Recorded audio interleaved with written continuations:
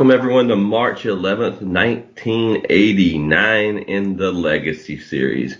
It is the final Saturday night main event before WrestleMania 5. It is the finish of a storyline that has at times been explosive, at times has made the Macho Man Randy Savage stand still. My friends, he's not standing still any longer. This is one of the strangest builds to a WrestleMania. In some ways, it points to future more than past, and it does a thing that maybe has not happened, and it puts Hulk Hogan and his character up for defense. And Hulk Hogan is the kind of guy I do believe that he thrives as long as he's talking about the earth cracking and people falling and Hulk Hogan saving them. But when he's asked question after question after question about his character, even if he wins, he's losing. It might be that the Macho Man Randy Savage takes the biggest chunk out of Hulk Hogan right now. I don't know. Who knows? We'll talk about it. We'll see what happens. We got bonus features. We are moving, folks, to that fifth WrestleMania. Ladies and gentlemen, the hype is back. Grab your shovels because the unearthing continues. I am the Mystic, and I am joined by my friend and co-host, by God, my learned colleague, Mr. Miz Fan, the Brain. Greetings, Miz Fan fans. Welcome indeed back to a show where we have to explore what it means to see your woman on another man's shoulders. The mega powers are exploding in full force, and possibly, I mean that literally, because we are going to be talking about some intense, eye-popping revelations from Randy Savage and some counter accusations from Hulk Hogan, and just a war that our prof in LOP forums called a war of propaganda and edited footage, and he was not wrong.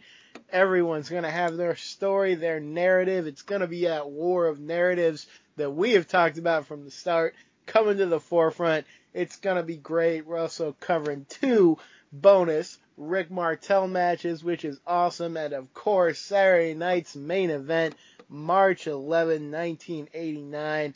Owen Hart versus Ted DiBiase, Rockers versus Brainbusters, all sorts of stuff going on. Bad News Brown versus Hulk Hogan. It's a very exciting show. We're at the door of WrestleMania 5, and it's been very exciting getting here. 1989 has been treating us pretty good so far. It has been a great 1989. I think it's starting to take a different pace, different delivery. I do feel like, for me at least, I had a better feel of what WrestleMania 1 through 4 mean. I don't know if I've watched them more or I'm more used to them in the world of narrative. Even saying the name WrestleMania 5 doesn't sound right. I think even WrestleMania 6 is back in that WrestleMania 1 through 4. So for me, I think I have a giant question mark on what WrestleMania 5 is. And maybe it should be clearer now. But I got a feeling as we go through this show, we're going to get more question marks than we get answers, because our prof, Miz Fan, it is a propaganda war. It is, if it was a country, that country would soon be ready for its demise. It's no wonder that Vince McMahon is the one hosting it and not Jesse Ventura, because Jesse Ventura would not allow this to go on. So I don't know. I feel like we're going to get stuck in the mud, and Miz Fan's going to make it out alive, but I'm going to drown and die somewhere in the things that we're covering today. Oh my. I will try to pull you out if I can, my friend. Please do. I only have one comment. We might be able to go home after this, because it turns out all Hulk Hogan wanted was to sit on the other All right, cut. Let's do that again, folks. Okay, straight face this time. All Hulk Hogan wanted was to sit on the other shoulder of Randy Savage when Randy Savage held up Elizabeth. That is all he wanted out of this, and he never got it.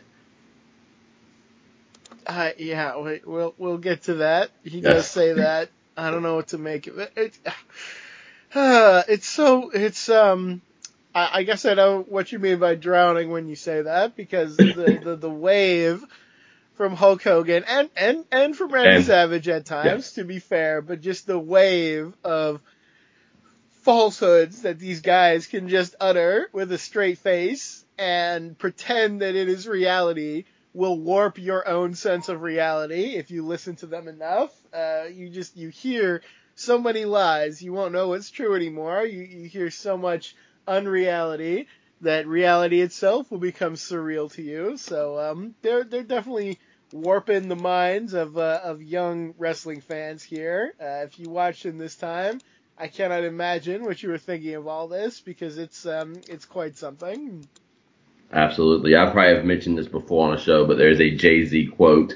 A wise man once told me, don't argue with fools, because people from a distance can't tell who is who. And I feel like that is where we're at with this. I don't know that either Hulk Hogan or Randy Savage come out better for what they end up doing at the door of WrestleMania.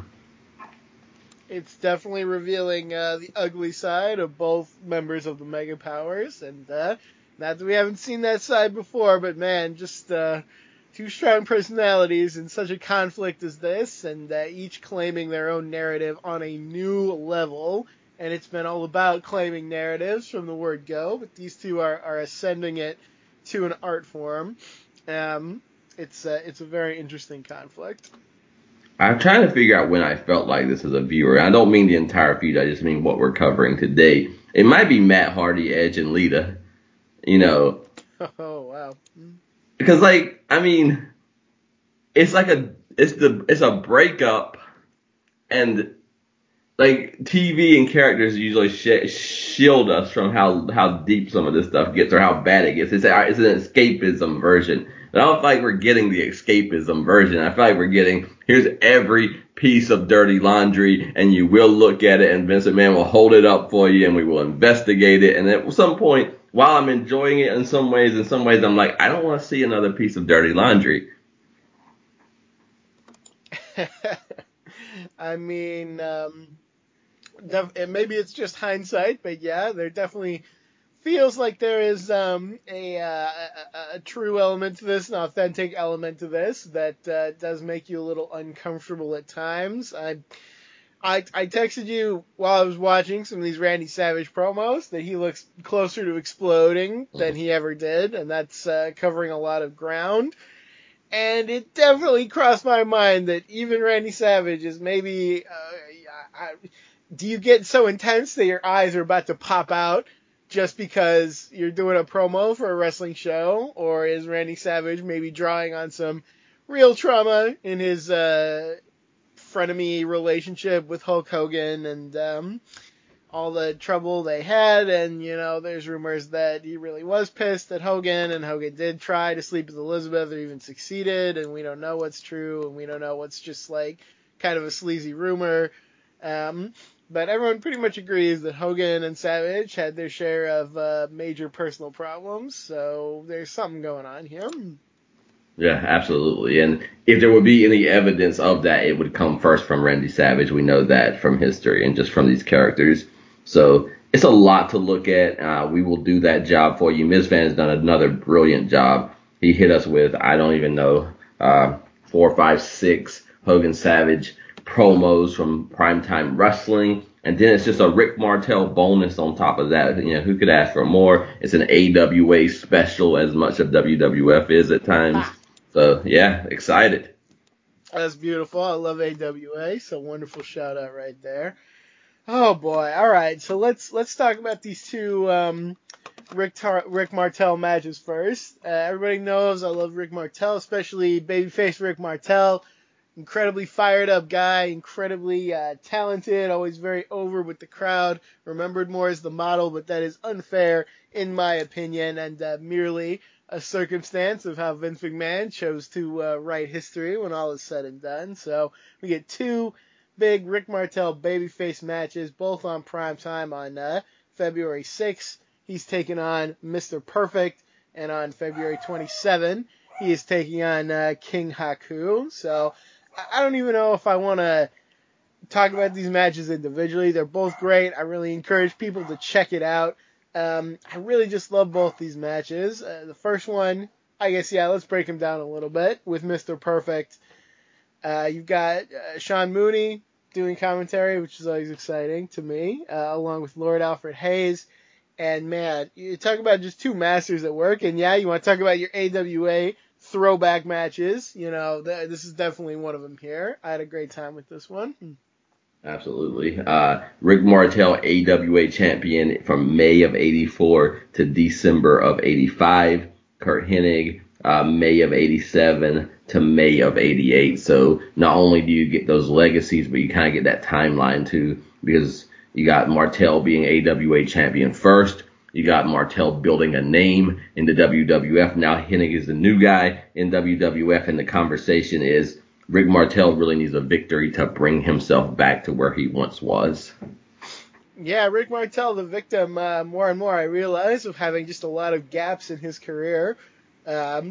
Left in the summer of 88 for a while, I believe. Had to take care of some health problems with his wife, which of course is very understandable. Now he's back. And soon we know he's going to be the model, but right now he's still the babyface. So this match was super fun, I would say, because I'm watching this match, and from the style they're wrestling, and even like the aesthetic of it looked a little different to me than a regular WWF match. I was thinking, like, man, this could be an AWA, this could be an NWA, they're wrestling in that style, they're showing off something different, and it was just cool. It was a very unique feeling match for this era of WWF, I thought. I agree. I agree, especially with that point of it's one of those matches you can see in three different promotions, and it has two kind of back and forth. So you got a very technical back and forth where one guy dominates technically, and then the other one dominates and returns the favor. Then one guy, probably perfect, turns it up with intensity, knees and punches going at the throat. And then the next turnaround, Martel then gets a run with high intensity. So they kind of match counter for counter, run for run in this matchup. And it makes sense because these are both guys. They can be technical wrestlers, they can be high flying, and they can beat you up. And so you get like the variety show with Rick Martel and Mr. Perfect here. Yeah, super versatile, both these guys. We will see a lot more of them as we go forward. My only complaint I can possibly make about this match is it goes to a time limit draw, and it doesn't feel like it really went to any kind of time limits. I know sometimes they would play those straight, and sometimes they would be gimmicked, so you occasionally see time limits called like at 13 minutes and 21 seconds or so, just some like bizarre time that couldn't possibly be the time limit. So I had a little feeling of that here. But even so, everything we do get of this match is great, in my opinion. I wonder how often the TV title in WCW, you may have just snatched another piece of my childhood away, Miss Fan. I know there are some examples where they cheated on that one, but I think mostly they let that one go the real amount. So I don't know if that helps or not. I do feel like I had moments as a child that like, oh, Stunning Steve's defending the belt, and the bell rings, and then they're counting down like the last minute. And you're like, oh my God, that was a great match. I got lost in it, but it was actually like, oh, it was a minute match and for 10 minutes. Okay, cool. Oh, wrestling. You're so deceptive, wrestling. It is. It's for the children, and the children can't tell time, so, just fool them. Just fool them. Why not? This next one on paper just blows my mind. It's like Martel and Haku. Every time Haku's in a match, I don't know what to expect because is it Haku, like, is it going to be a power versus power versus speed? Like, everybody versus Haku is like a new invitation to a new experience. Because there's like nothing Haku can't do. This dude is so amazing, and he gets no credit for it, in my opinion. The only story about him is how he's super tough, which is true, but man, all this other stuff too. So let's show respect to King Haku here. I like this one even better, and I don't know if I expected that because I'm such a big Mr. Perfect fan, but I do love Haku, like I said. So Haku tries to start this off hot, but Martel fires back 10 times hotter real fast. I gotta shout Martel out again. Like, you haven't seen Fired Up, I think, until you see Martel. Just the way he moves, the way he acts, the way he, like, he's got a move where he, like, shakes his arms, and I don't know, it's just, like, that's so imprinted in my mind now. I just see it, and I get excited, so, I don't know, it's a fast and furious match. There's a lot of speed going on. There's some slower parts as well, but man, like, the way they go at each other, like at one point Martel, he gets like thrown to the corner, but he jumps up on the second rope, he like springs back to do a crossbody, and man, you could just like hear it as he smacks into Haku, and Yes. it's very physical. They're taking big bumps, they're doing heavy hits. This is a great match. I really love this one. Yeah, Haku is moving forward as he is being hit too, so it's body to body, and I marked that one down too because it stands out. I think what's blown my mind in WWF the Legacy series. I'm sure I saw Martel and Tito when I was a kid, but I was a kid. I so much associate. If you had told me Rick Martel is associated with intensity when almost all I ever knew him for was the model, I would say, okay, we probably need to talk about this. But it's the thing, I don't know how we do this because these guys came before the Rockers. I'm not talking about NWA and other companies. I'm talking about WWF. They came before any of these kind of guys, and they set a standard before them.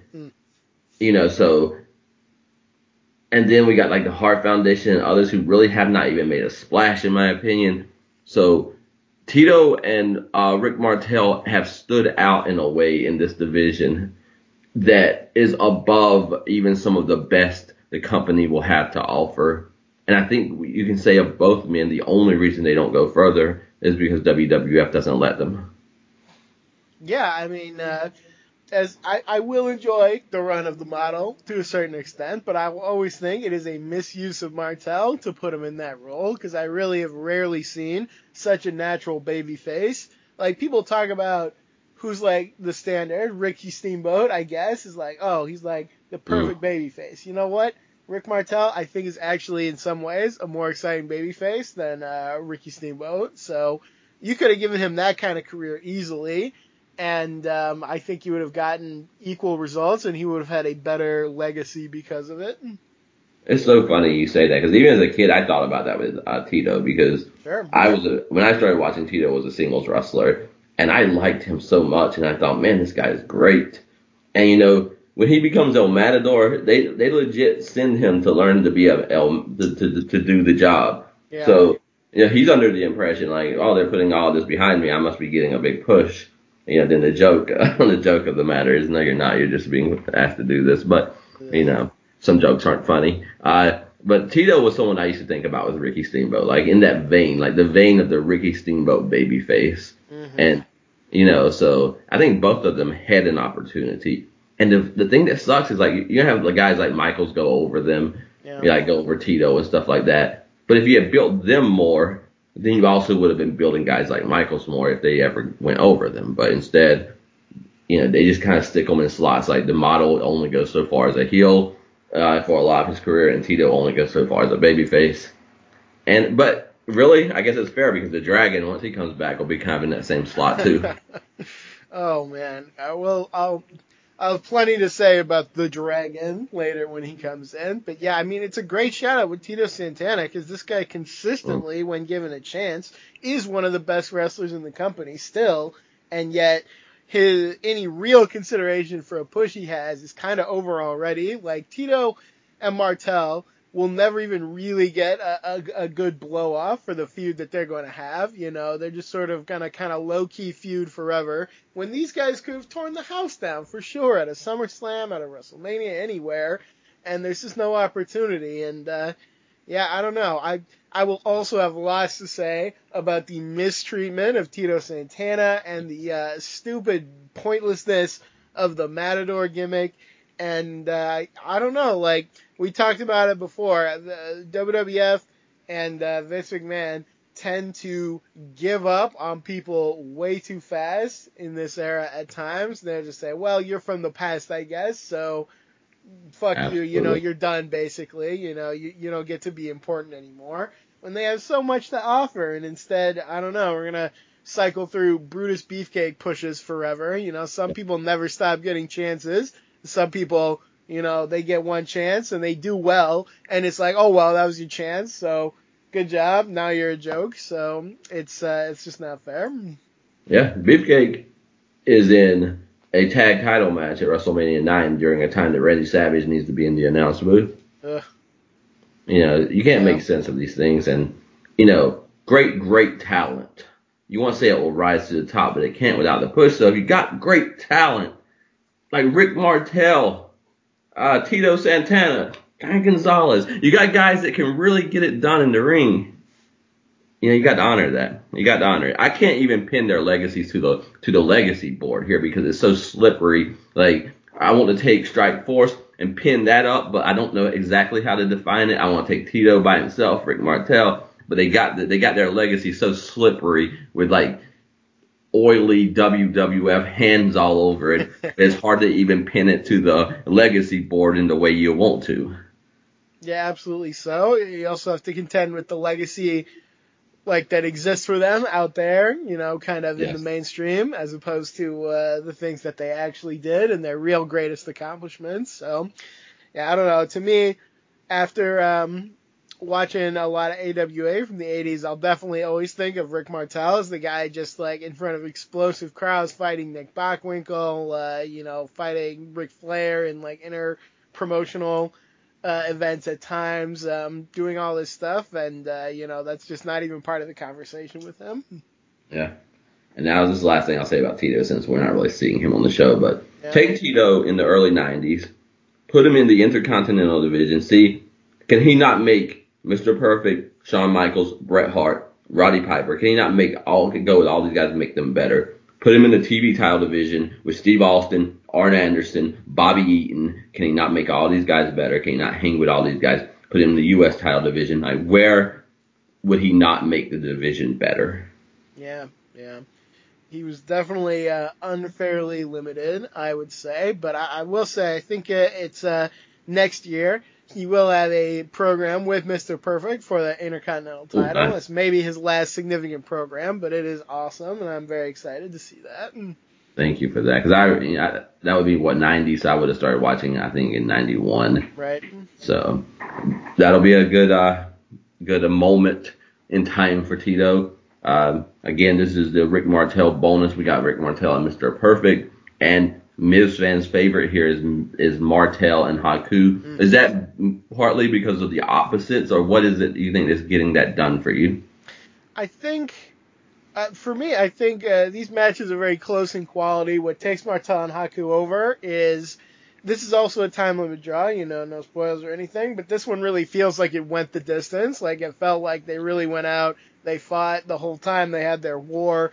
And, they were closing in on something when the time limit went. So it just felt like it was fully formed, whereas the other one is just cut off a little too abruptly. So both of these are big recommendations for me. I would check them both out because you could hardly find three more talented individuals than Martel, Perfect, and Haku in 1989 WWF.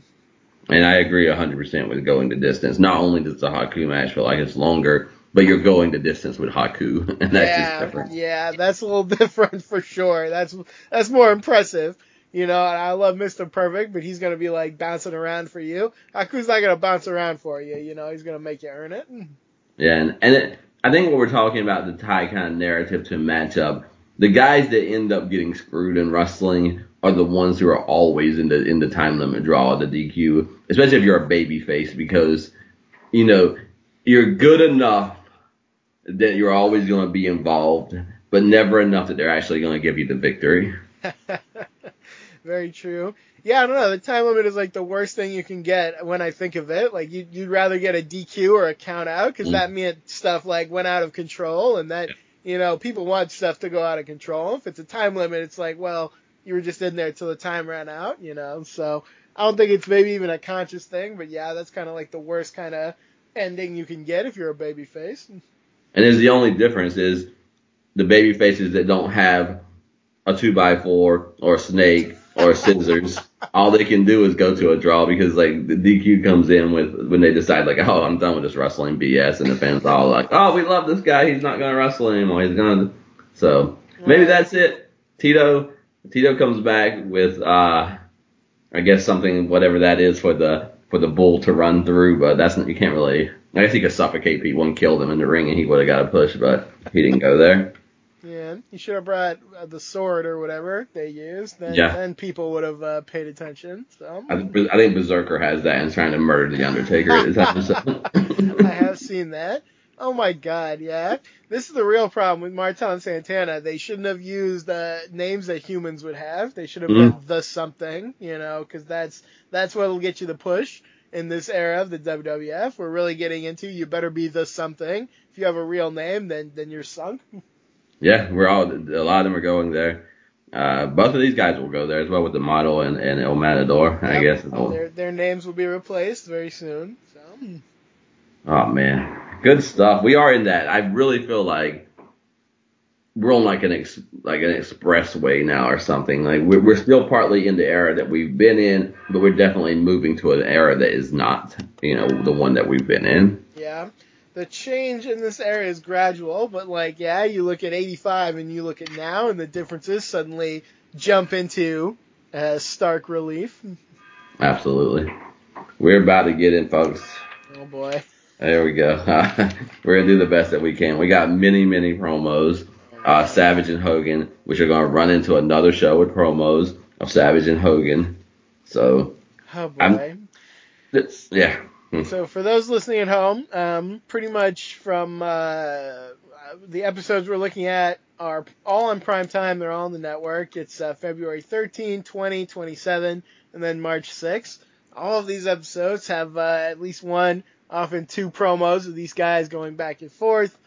And, oh man, yeah, okay, so we just got to get into this because there's a lot of evidence to sift through, and at the end I don't think we'll be any closer to where we would think the outcome would be, but at least we're going to have a lot of evidence piled up in the evidence room. So we will have evidence, and what's going on when we start with Jesse Ventura and Randy Savage. And so, first of all, shout out to Jesse Ventura because he never turned on Randy Savage for the entirety of Randy Savage's babyface turn. Yep. He still respected him. He still talked highly of him. He often mentioned that he was the first person who was a fan of Savage. And now that Savage has crossed that line again, guess who's standing by his side and calling Savage the better half of the Mega Powers? Yeah. Credit to the credibility of Ventura, which we've talked about before. He never came out and just... and this is what a lot of people, I think... So we've talked about Bobby Heenan versus Jesse Ventura. And I'll say this, as much as I love Bobby Heenan, I think there are a lot more bad Bobby Heenan imitators than there are bad Jesse Ventura imitators out there. Because Heenan will turn on somebody in a second, be like, oh, this guy, is great, blah, blah, blah. And then they'll do something he doesn't like. And I'm like, wow, I never liked them. I hate that guy, And when Bobby Heenan does it, there's a charm to it, It's like part of his character. He's earned it, and he makes it work in a way that is great.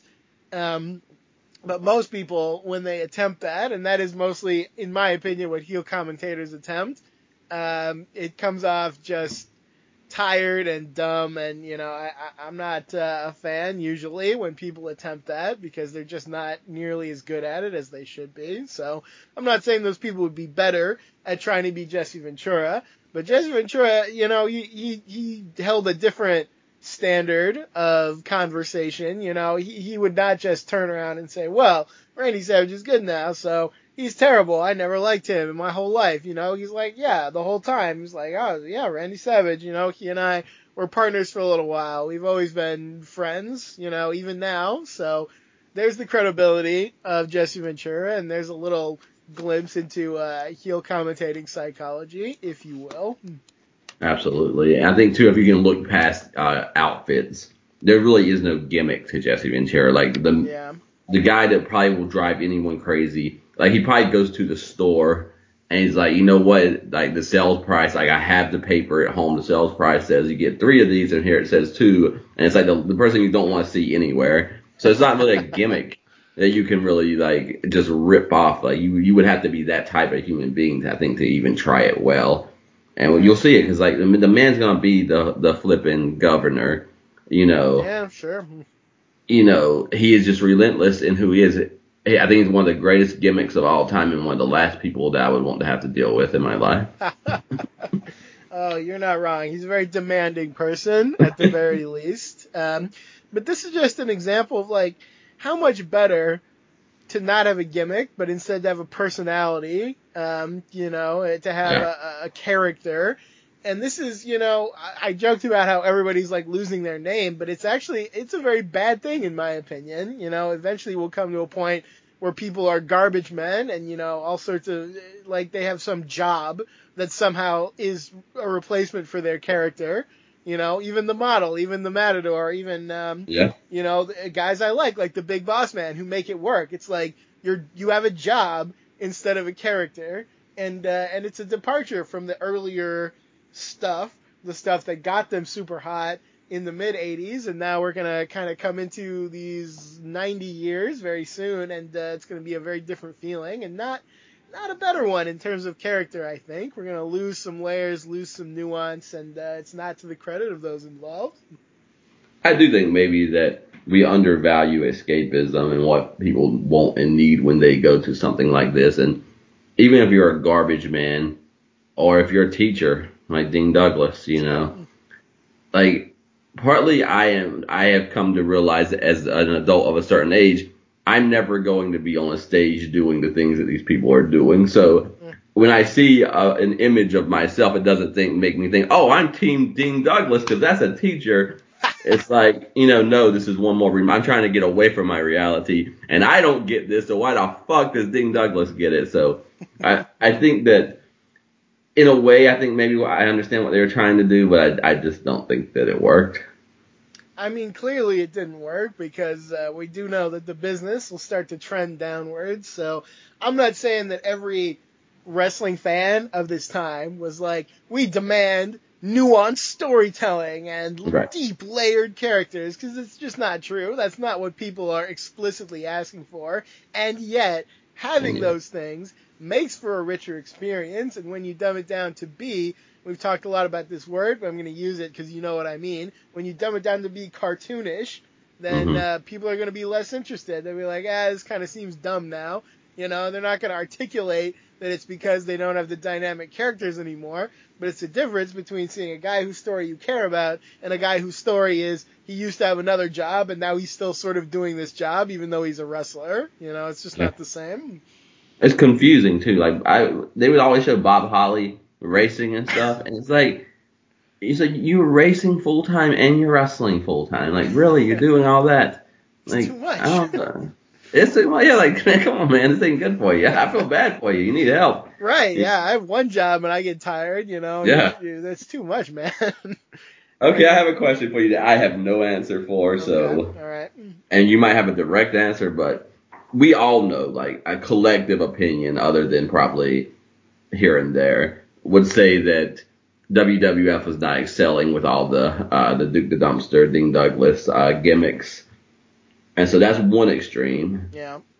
Do you recognize or do you argue against, or how do you feel about kind of an era where it's like Randy Orton, John Cena? So it's WWF, but everybody's just kind of like a birth name, and almost all gimmick or big, larger than lifeness may or may not be with that, or do you not see that as a thing? It's tough for me to like Cena, Orton, all this stuff. Like that's kind of when I came in, so I'm not gonna stand here and be like that's not good, because I do see I see gimmick and character, and I see all sorts of stuff because I'm intimately familiar with that era. But I will say, it's definitely possible that there could be something missing from that. I mean, clearly there was some demand for these like very colorful characters, because this is part of what really blew up the WWF at one point. And I think it was sort of seen at some point that, if wrestling is just like two guys in trunks just wrestling each other, like that's not necessarily going to thrill everybody. It might be better to talk about like mid 2000s indie, like Ring of Honor or something, which has tons of great matches and definitely has some stuff that people would want to check out, but not that much in terms of like gimmick that we would think of or necessarily character. And as much as people kind of in the niche like that, it didn't, it never blew up. It never got like so popular. Their company was not like a runaway success, even though they had all this great wrestling. So there is some like other part of it. where, you can definitely play it too straight. But even that, like, I don't know, like, there's pluses and minuses, I guess. I think it's harder to pinpoint, like, that extreme in the history of wrestling, because there's almost always something in terms of, like, the character stuff, the gimmick stuff, so I don't know. That's my answer off the top of my head, at least. Okay. I don't even know, because I don't think that's my opinion. Maybe it's nobody's, but I do feel like I've heard someone say it somewhere. So, I'm trying, and also I want to make sense of this, because the one thing that I don't want to do is to go into the 90s and these gimmicks and think, okay, so this has to be the most inferior part of the whole Legacy series that we're going to do. Sure. Because likely it is, but that's not how we do things here. I'll be shocked. I did live through 1994, 95. I lived through the Diesel reign. Maybe it'll be different this time around, but I do want to kind of, because I don't know what we're leaving. Are we leaving like a time that was higher in gimmick or person, Right. Is Hulk Hogan more gimmick or person? Is Randy Savage? That's another thing about this very human breakup, is we created a space element for how out of this world and beyond human these guys are. And now we are watching them in one of the ugliest, pettiest human breakups of all time. For sure, yeah. I was thinking, when I was watching Randy Savage, like, we're going to have to talk about the space element again, because he's going beyond, like, anything with fire, anything that we've seen. But, man, I don't know. Like, is there a human element, an element that has nothing to do with the different forces of nature or even the forces of space? Is there an element that just leaves all that behind and becomes intensely human? I don't know if there is or not, but if there is, we're definitely going to see it here.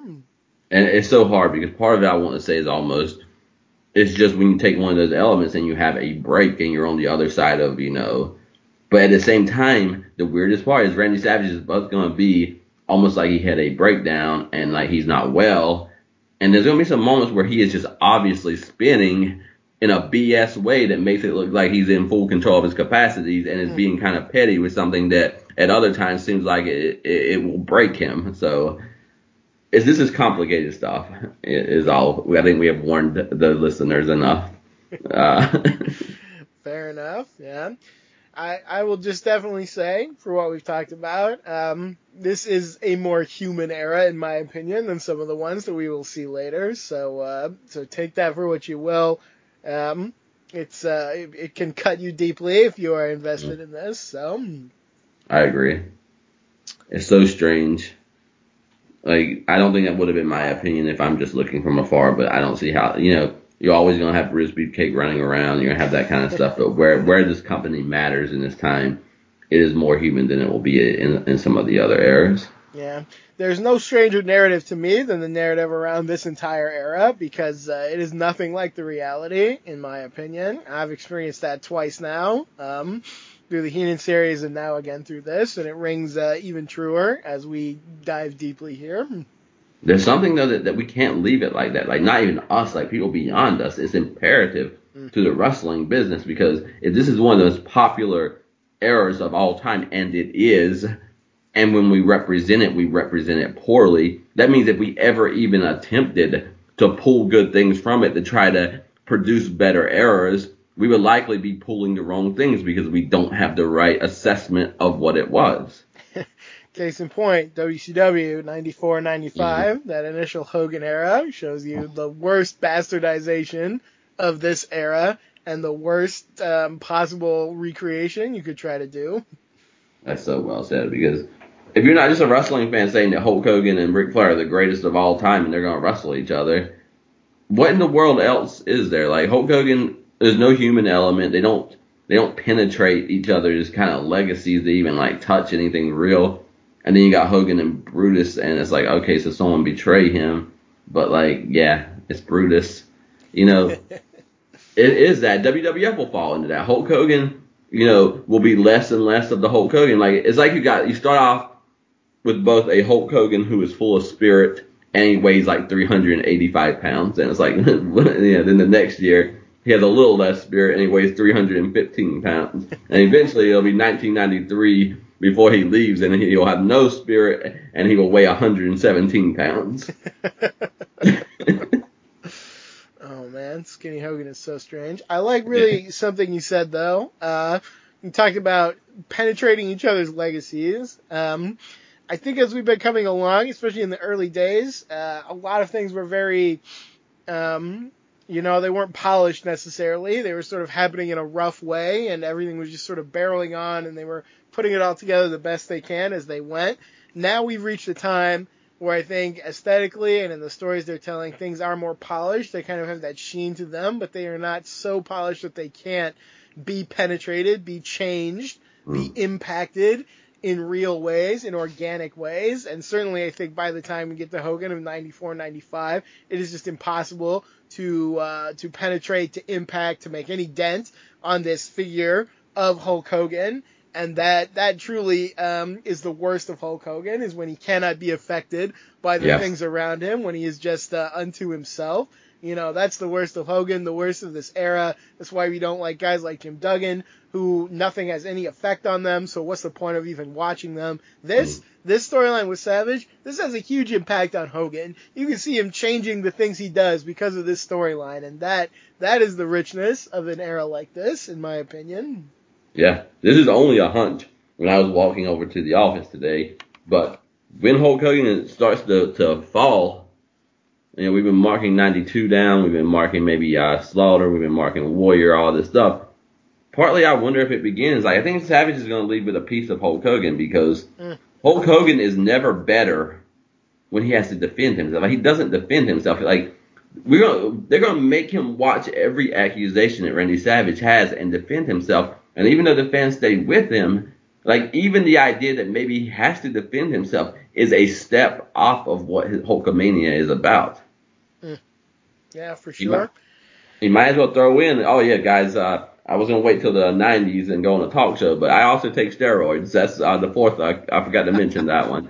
Like they're pushing against something that you're not supposed to push, and it's good storyline here. But I also wonder, if we're going from here's a lot of stuff, but Hulk Hogan might be sleazy, to Hulk Hogan facing the Ultimate Warrior and losing, to Hulk, to this, that, and the other. Hogan is both giving us some of this top story in his top time, but I think you lose something at the same time for it to work. It's possible. It's certainly a very human response. If you have bad things happen to you, you will become more closed off and harder to reach, more just sort of unto yourself. So I don't know. There could absolutely be an element of that here. It was weird to me. I'll just say it. We'll get to it. But even having Vincent McMahon, the babyface, ask the questions of Hulk. Like, okay, so here's a picture with your hand on her ass. What does that mean, Hulk Hogan? Sure, yeah. Oh, man. And the fans were almost just quiet during the whole thing. And finally, at the end, Hulk Hogan starts talking about he's going to destroy Randy Savage and take everything from him. And the fans start cheering. But during the whole defense that we'll get to, the fans are really just kind of, quiet. I don't think they know how to respond to Hulk Hogan spending that much time defending his own honor. Sure. It's like one of your favorite stories with Steamboat and Rick Rude in WCW. When these accusations come out and these baby faces who are so pure have to explain themselves, defend themselves. It's always an interesting and maybe a traumatic experience for these baby faces to actually be held accountable. Yeah, and even let's just say it was all untrue, and we don't have evidence that we'll talk about the Hogan one. That one definitely is not all untrue, but even if it were all untrue, the old Wikipedia page or the friends talking about the storyline, you would always have the addition of then Hulk Hogan was accused of X, Y, and Z and defended, and it's just different. Like, Paul Orndorff, Andre the Giant. Like, look at Andre the Giant. Hulk Hogan just came out and said, not only did he not defend himself, it's like, you are, not only are you a fraud, you were always a fraud. When you were with children and I watched you and I wanted to be like you, you were faking it. And that was the end of the conversation. Yep. This is Randy Savage saying, I've been still for a year and now I am in motion again and you are going to see me, you are going to hear me, and you are going to feel me. And I think we'll get started here with Savage, but Savage is already saying, I like the momentum. But I'm telling you, Hulk Hogan, you killed the momentum. So we're back to Savage in motion and Savage on the offense again. Oh man, and Savage bursting out of his skin practically. Like the look of Randy Savage is very frightening in Yeah. these. Like he's never been more swollen. He's never been like just his eyes freak me out. I think I mentioned, but seriously, he takes off those glasses and it's like his eyes are gonna pop out of his head or something. Like this guy is just full to the brim with some kind of explosive energy. He is. He is. His head is about the size of his body in these, and he is just angry, but it's also smart. It's gonna be smart the whole time. If you remember the last Saturday night's main event, Randy Savage said, "You weren't man enough to ask me for a title shot because you know you can't beat me." Now he says, "You finally asked the question. You got the guts to do so, but it's only when your back is against the wall." Yeah, absolutely. Yeah, so in this first promo, this February 13 promo, it is Ventura with Savage. Ventura calls him the better half of the Mega Powers.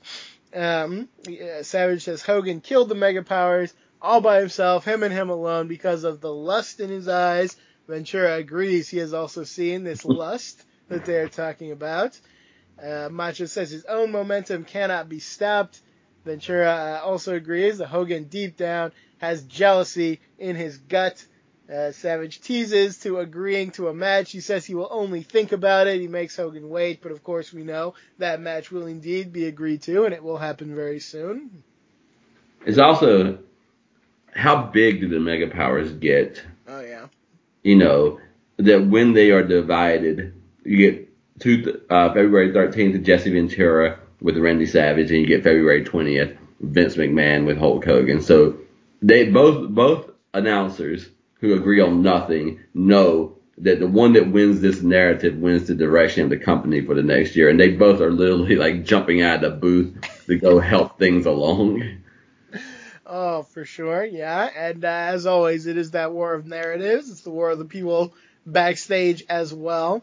I saw, I didn't watch too much of the primetime like host segments around these promos, but I stayed in the booth a little for one, and goes back after a Randy Savage promo to Gorilla Monsoon, and Gorilla Monsoon's just like, I'm getting tired of watching all these Savage promos, and I'm like, the Hogan promos are the same, but you gotta like, oh, it's Savage's fault, and he has the bad footage, and Hogan has the good footage, and yeah, it's just more Yeah. narrative fighting. I somehow heard that too. I didn't stay for any of them, but I heard that one as well. And it was that the tone was exactly what you gave, and it was just all the utter contempt for Randy Savage. Yep. Oh man, I will never Gorilla Monsoon. I love him. As a performer and person supposed to be very nice as well. But I'll never get over Andre the Giant all through 85, 86, start of 87. It's like, oh, he's my close personal friend. Like, according to Monsoon, he could never have been closer to anyone than Andre. Like, they were brothers practically. And man, he just threw Andre under the bus immediately as soon as he was against Hulk Hogan. So don't think there's like loyalty on the babyface side. Don't think that there's some kind of moral virtue, anything. These guys, they're in their own gang, they're in their own cult, and they'll throw you to the wolves if you are not in line with what is supposed to be happening. That is scary stuff, and that is often a sign of the side that's been winning the most. Yeah. The side that's been winning can afford just to cast people out, but then what they don't realize is you don't win forever. So, and also Gorilla Monsoon, you think Hulk Hogan's gonna have that same energy for you if you're ever caught sideways? So just be careful. Be careful, everyone on that side, because Hulk Hogan, and that's another thing though. That's why Vince McMahon is down there, because it's everyone's job on that side to lift Hulk Hogan back up to where he needs to be. Absolutely. I say this is off topic, but when Hogan turns in WCW, I love that Okerlund is there for that, because it's such a great, it's a great piece of it. I love it. Yeah, and Hulk Hogan will have his hands on Gene Okerlund. Gene Okerlund will be nothing. Like not a day of their history will matter at that point. Yep. It's awesome. All right, so we got to go to our biggest probably discussion here of the whole thing. On February 20, Primetime did a big episode where they did a lot of face-to-face confrontations between guys who were going to be at WrestleMania, and really like we could have watched any one of these, and we would have found something interesting, but we only have so much time in our lives. So Hogan and Savage, their face-to-face conversation is meant to happen. Vince McMahon tells us Randy Savage has refused to appear, but he has sent some comments to be played. So right away we know these guys aren't going to be face-to-face here. They will be at Saturday night's main event, but here they're not actually going to be in the same room together.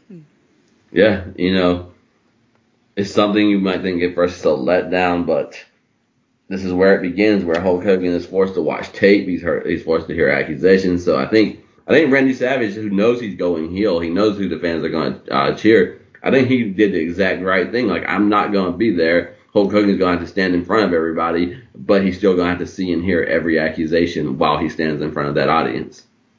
Yeah, indeed. So we'll go right into it. We see the clips of Savage comments. He says he should have known from the beginning what Hogan was up to. He plays some clips. He shows Hogan saying, Liz is my lady too. He says, oh, it's stuck in my throat, but I swallowed it anyway. And that's going to be a recurring theme of Randy Savage's comments. He points out times when he says Hogan was trying to steal his spotlight. He says Hogan's poses are stupid. And he reminds Hogan of his plan at SummerSlam to get Liz to take her clothes off. And man, I don't know, like, we're going to see more of this clip, but man, it sure seemed from this clip to me like it really was Hogan's plan, like he's the one who pitched this. And I remember I even wondered about that at the time, who pitched this idea backstage. It sure seemed to me like it might have been Hogan, so Savage might have been right about that. Savage, he swallowed that too. What he couldn't swallow is this, and you mentioned it. We see a clip of Hogan, touching Liz's ass at SummerSlam, and there's video footage of that. And, oh man. Savage asks Hogan what he will tell his Hulkamaniacs when Hulkamania is dead. This is Savage so intense that I didn't know what was going to happen. Like, he was going to pop something, so there's something real intense and emotional going on here. Yeah, and no matter what the intention was, in the reality, handsy Hulk Hogan has kind of taken Elizabeth from Savage. Like, the relationship is not the same. So I do like that he ends this with, you know what? What are you going to tell the Hulkamaniacs? So he's saying, now I am going to ruin the relationship that you have. I am going to destroy you. I am going to end, you came right into my camp, my world, and blew it up. And this is Randy Savage. This is an all-out campaign to try to blow up the spot that Hulk Hogan has, because Hulk Hogan leaves this relationship secure. Randy Savage's world is insecure. For sure. And this is where a lot of this falls apart on Hogan's side, I think. He's going to come out in all of these and he's basically say, oh, this is all your idea. You're the one who wanted Liz to, be stripped, and you're the one who, wanted Liz to be in my corner. And I'm like, okay, let's stop and let's think about everything we know about Randy Savage. Does this ring true that he would want these things to happen? Absolutely not. Every piece of evidence indicates that he would not be into any of this stuff. But Hogan, every piece of evidence indicates he would be very into all of this stuff. So, it's not proof, it's circumstantial, but you look at the context of this relationship, and I think maybe it reveals a little something. Yeah, I agree with everything you said, but on the flip side, to me, it reveals just as much on the other side, because one of the great things, like the thing that I feel like Randy Savage was robbed of, is he was world champion. He was the man. He was the guy that called the shots. So even if all of it was Hulk Hogan's idea, you're the heavyweight champion. You're the one who's jealous in your relationship, and you went along with it, and Liz went along with it, and none of you had nothing to say. You were high-fiving and shaking hands on the floor at SummerSlam. Like, what in the world made you go along with it, and how the hell do you get mad now? Yeah, no, it's a great point. It's a very good point. Nobody held a gun to Randy Savage's head and said, you need to let this stuff happen. He could have declined in a way that would not be so explosive and so damaging to his personal relationships. I don't know. I think it goes back to what we've talked about before, is that Randy Savage was really desperate to become like Hulk Hogan, to become this kind of character who would be okay with these things. But you know what? When you push against your own nature for too long, your nature's probably going to blow up in some unexpected way, and that's doubly true for a guy like Randy Savage. Yeah, Hulk Hogan's not trying to be okay with these things. Hulk Hogan is okay with these things. Like, there's no sweat, there's no like nighttime reflection going on. And this is why this is so good, because 9 out of 10 of these things, it's like Hulk Hogan, like you knew what you were doing. But right. There is this piece of Hulk Hogan who is just like naive meets pervert meets opportunity, where like I really can see him saying like, man, I thought we were having like this great sexual moment in the ring where we all were going to strip our clothes off and be one in the Mega Powers. And now you're telling me, oh my God, I was seeing it wrong, like legit, like he doesn't understand. Like he wanted to see, like when he says, I don't know where this is in the notes, he was envious. Oh God. The only thing that was happening is he was envious of Savage and Liz when Savage had Liz on his shoulder, because he wanted to be sitting on the other shoulder. That is like the dumbest argument I've ever heard, and I think it might be kind of true. I mean, definitely the strangest, most unexpected moment of all of this is this comment. He definitely does a weird rant about how he wanted to be the one sitting on Randy Savage's shoulder. So it's just like, Yeah. If that's what you really want, fine. But like, either you've been hiding your true feelings very well all this time, or you're just making up some weird stuff on the spot. Or I don't even know if there's a third option, but it's such a strange comment. And of course it's Hogan, so he says it with such like confidence. Like, of course, this is very matter of fact. So I don't know what it says about this relationship. This, people talk about toxic relationships, and man, like on screen and off, Hogan and Savage couldn't have been more toxic with each other, because they're just, man, their actions and their words are just getting to the point of being ridiculous. Yes, they are. That is the thing that, again, I'll say 100 times, is I don't think either come out better for this, and that's sad, but it's also reflective of what happens when things like this keep going on. Everything that I say in this episode does not change the fact that I know that Hulk Hogan, it was always Hulk Hogan's plan to be the world champion. He probably never saw Savage as a world champion. He said some of this stuff out loud during the feud. But I'll ask you this question. If Randy Savage was not in this program, let's say somehow in this strange world, the heavyweight champion of the WWF was Brutus the Barber Beefcake. Oh, God. And Brutus Beefcake was managed by his wife or romantic interest, and Hulk Hogan became the Mega Powers. How do you think the three of them might behave together in the ring after victories? I mean, I assume Brutus Beefcake would just offer up his wife and like leave quietly, because that's their relationship. So it's not. Oh boy, I don't even want to think about all that. I just say that though, because we have really dealt with Savage's super duper conservative and jealous and boundaries. Yeah. And Hulk Hogan, I don't think we have brought out enough that, you can take TV or you can take actual real life. Hulk Hogan and friends, Hogan is a man without a lot of boundaries. I'll put it that way. So they are coming from very, very different worlds. It doesn't mean Hogan wasn't screwing him. It doesn't mean at times that Savage was not responsible. But I think if both men were to try to be as innocent and as forthright as they could, I don't know if they could honestly find a place of agreement for them both to stand and be happy in that position. At this point, I'm not convinced that all three of them weren't screwing each other, and I mean that in every sense of the word, based on this promo. But yeah, I mean, Hulk Hogan and boundaries, yeah. I mean, he does have his own boundaries that you're not allowed to cross. Yes. But yeah, if you have boundaries, holy shit, does he not care about those boundaries? Like, He'll break them on purpose. That's like his whole deal. So, okay. All right. Absolutely. When it comes to his money, when it comes to his image, absolutely. So, in that point, and then we can move on till we bump into it again. I just meant in the way that possibly, I think all Hulk Hogan, I think, could live in a world where every friend is a friend with benefits, and he could ride that wave rather easily. I think so, yeah.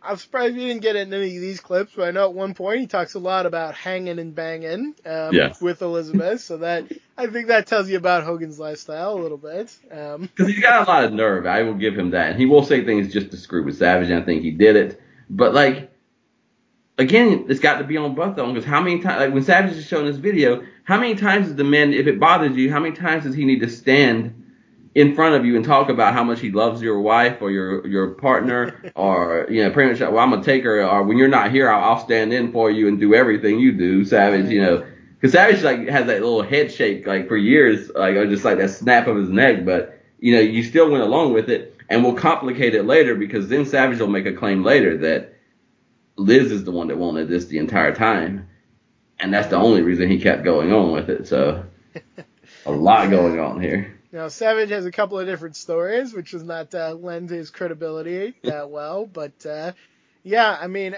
you have a responsibility on some level to communicate what you want and what you don't want. And if you just sit on that, then at some point you lose some right to jump up and be offended by what happened, So, I don't know. That's a complicated question that I don't even want to get into. But we want to go on with this promo.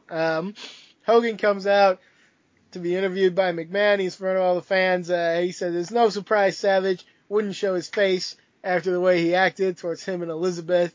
He makes the argument that I only wanted Liz to be my manager. Nothing emotional, nothing physical. You twisted the story. He goes to some of the clips that Savage showed. He shows more of them, and sometimes it changes the story, and sometimes maybe not so much. I'll say this. In this whole feud, context is important, and at times I think Savage is definitely hiding the right context. But subtext is also important, and at times I think Hogan is the one very much denying some very obvious subtext in these clips.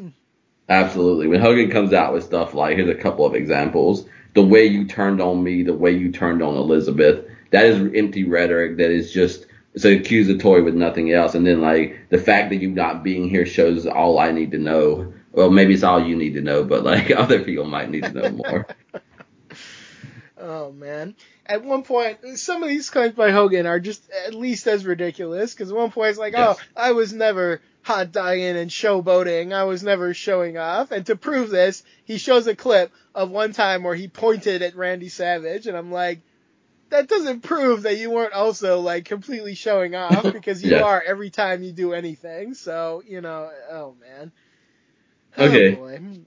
We'll pause this for 1 second, because the one thing that I think WWF told one of the greatest stories of all time, and they had to know for a year and set this thing up in every single space. So the one thing that does bother me just a little bit in telling the greatest story of all time, almost one of these great stories, is I partly think we got these weeks of videos and explanation just for them to hot dog and show off like how good their story was and how they had layers in it the whole time. Yeah, I mean, to a point, but you got to keep it hot. You got to keep it in people's mind. You don't want them in the ring together. You don't want them being physically together very much. So, yes. I see what you're saying, but I like it. I appreciate it for what they're doing. I like storylines where you can pull on like lots and lots of threads. Maybe it gets a little repetitive, but I don't know. I'm still very much into it. Yeah, and here's another one that Hulk Hogan says about the hot dogging and all that. Now I know how warped your thinking is. But he's also going to argue at other times that he's known for many, many months. So, like, are you just discovering this because of what he's doing, or did you know half the time? And again, the same way I call Savage out, there's no excuse for Randy Savage to have tolerated this as the world champion, especially. Because if you've been challenger, or like Hogan was champion, you're just trying to exist in his world, that's one thing. But then the other side is true. If Hulk Hogan understood for months that this thing was going to blow up and Savage was not genuine, why did you continue this charade? Yeah, I mean, I think we know on Hogan's part, like that's his MO, for a week he'll be surprised, and then after that it's like, this reality has always been true, and I just had some unknown reason for playing along, He did it with Andre, like he was so hurt for like a week, and he was so shocked, and then he was like, oh, you've always been a stinky giant, and it's just like reality just changes around in this guy's head, so that's one part. On the part of Savage, I agree with what you're saying, but I would also say even as world champion, Savage was forced to try to exist in Hogan's world, and he still, even as champion, did have some disadvantage. And that's not really an excuse, because Savage could have asserted himself at any time, and at least tried to. But then, you know what, he probably would have lost the title a lot sooner too. So, there's pluses and minuses to all of it. So then that means the world title is more important than your relationship and your integrity around it. I think that's what Savage would need to ask himself, and I don't Yeah. think he knew the answer to that question. Like we said before, I don't think Savage plans ahead really ever very much. He doesn't know if he's going to slap you or shake your hand. So this is a guy who's trying to ride the tiger of his own mind, not let go of the tail. He's just trying to go where it leads him. And it's not a good excuse. It's not a good way to live, but it does explain his behavior somewhat. Yeah, and then I think the hardest part is the secret weapon, because now we're bringing out like actual footage and video of Hulk Hogan, and this is where he goes to his response, which is all I wanted was I got every word underlined here. All I wanted was to be on your shoulder next to Liz. I'm going to let our listeners figure out what that means beyond what we've already said, because I don't know what else we could say about that. Also, in this same response, though, is something that is almost more ridiculous. I won't say it's more ridiculous, but almost. He shows the clip of him touching Liz's ass. He shows it. He willingly shows this clip of this happening, and his defense is, oh, look, right after that, I picked up the title and I handed it to you. Yeah. And I'm like, buddy, that doesn't cancel out the other thing. Like, what are you talking about? Oh, my God. Especially when he probably didn't want your hand on his WWF championship either. Oh, yeah, very true. Hogan, Okay. yeah, you call him Handsy Hogan. He's just got to put his hands on everything. Yeah. Sure. Let's play that game for a minute. Hulk Hogan, during the relationship, said that he was always really the world champion, and the fans never saw him as anything but. So that means you picked up the title and handed it to him, but you already believed you were already still the champion. So what does it mean about your hand on Liz? Mm-hmm. And he says, oh, I handed you the title. Guess what? He handed it to Liz. He never gave it to Savage anyway. So it's not even true, the thing he's saying. It's like, okay, all right, buddy. If this was a spoof, I would have the Hulk Hogan just like go back to that clip again, and we just keep going back to his hand on Liz's ass, and he's like, oh, go back one more time. I think I missed something, and he just, Oh, Hulk Hogan will be Hulk Hogan, folks. Oh man, he's friends with Okerlund for a reason. We know that. So this is a strange. I think if I watch this from afar, because what we're building to when we get to Saturday night's main event is the decision by Liz, and I would almost think the world title's on the line, the Mega Powers blew up. Like, why are we spending the last thing? But there is an element of Liz in this. Like, Liz, as someone who's often considered passive, Liz has a lot of agency in the forming of the Mega Powers and her relationship with Hulk Hogan and her relationship with Randy Savage. So while these two go back and forth, there is more than these two in this situation. Yeah, I mean, you kind of referenced it as well. What's more important, this world title or, a human relationship with a very important person in your life? And that both guys kind of have to answer that. And, one of them has a deep relationship with Liz and the other one is Hulk Hogan. So, it's up to you to decide who that is more important to. But, yeah. It's also interesting now that you say that. The Savage said, you were never man enough to ask me for a title shot because you knew I would beat you. Yeah. But Randy Savage, you never cut off the relationship or put your foot down about anything. Is it because you were afraid that Hulk Hogan would defeat you? Yeah. It's a very valid question. To wrap this up, Hogan confirmed something that I think you said first, that he praises Randy Savage for waiting until WrestleMania to blow this up. So you were dead on. So Hogan didn't want to rush this. He wanted to do it at the right time. So maybe that lends credence to the idea that he knew for a long time. But we're going to go to WrestleMania, and he says he's going to ruin the Macho Man. Number one, that is what Hulk Hogan is better at. Like, Hulk Hogan might be the best rhetorician, but he is the best businessman, and this was never going to happen. Like, Randy Savage could have actually betrayed him and taken his wife and taken even his Hulkamaniacs, and he'd be like, brother, I am pissed off, but I got to go away for 6 months and 3 days, but I will be back in March, brother. Hogan certainly understands timing. We see that in his matches and in his behaviors. So he's definitely got that all put together in his mind. Absolutely. I think we're moving to 227. Yep, that's right. February 27, we have a Savage promo and a Hogan promo, and they're going back and forth. And I'm sure, honestly, there are even more promos. that we haven't seen, because they really did go to like a whole war of clips and propaganda and dissecting the whole previous year. So I'm sure there's even more that we're going to talk about, but we're only humans. We're going to talk about the stuff that's in front of us. So we go to Savage first. He recalls Hogan begging Savage to let Liz manage him, to let him come to the ring. Savage says he was unselfish and he let him do it, but Hogan immediately betrayed him by lifting up the ropes to let Liz get in the ring. That was just to show him up. Opening the ropes is Liz's job. It's what she gets paid for. You shouldn't go in there and do it the other way. That's just to make me look like I'm not a gentleman. He flips out that Hogan picked up Liz and put her on his own shoulder, where she's never been before, on the shoulders of another man. And here, please read shoulders as something else, because I think we all understand the subtext that he's getting at. Oh, man. And we also see Savage showing a clip of Hogan picking up Liz and twirling her around at Survivor Series right after Randy Savage got beaten to a pulp while Hogan was handcuffed on the outside. So interpret that as well for what you will. And Savage ends by, again, looking like he's just going to absolutely explode out of his skin. I can't stress enough how disturbing the look of Randy Savage is in these promos. We can't do justice to the visuals. Those are what you need to see.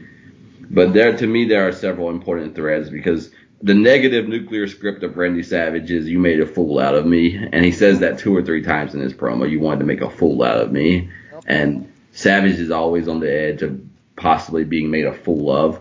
And so that's very important.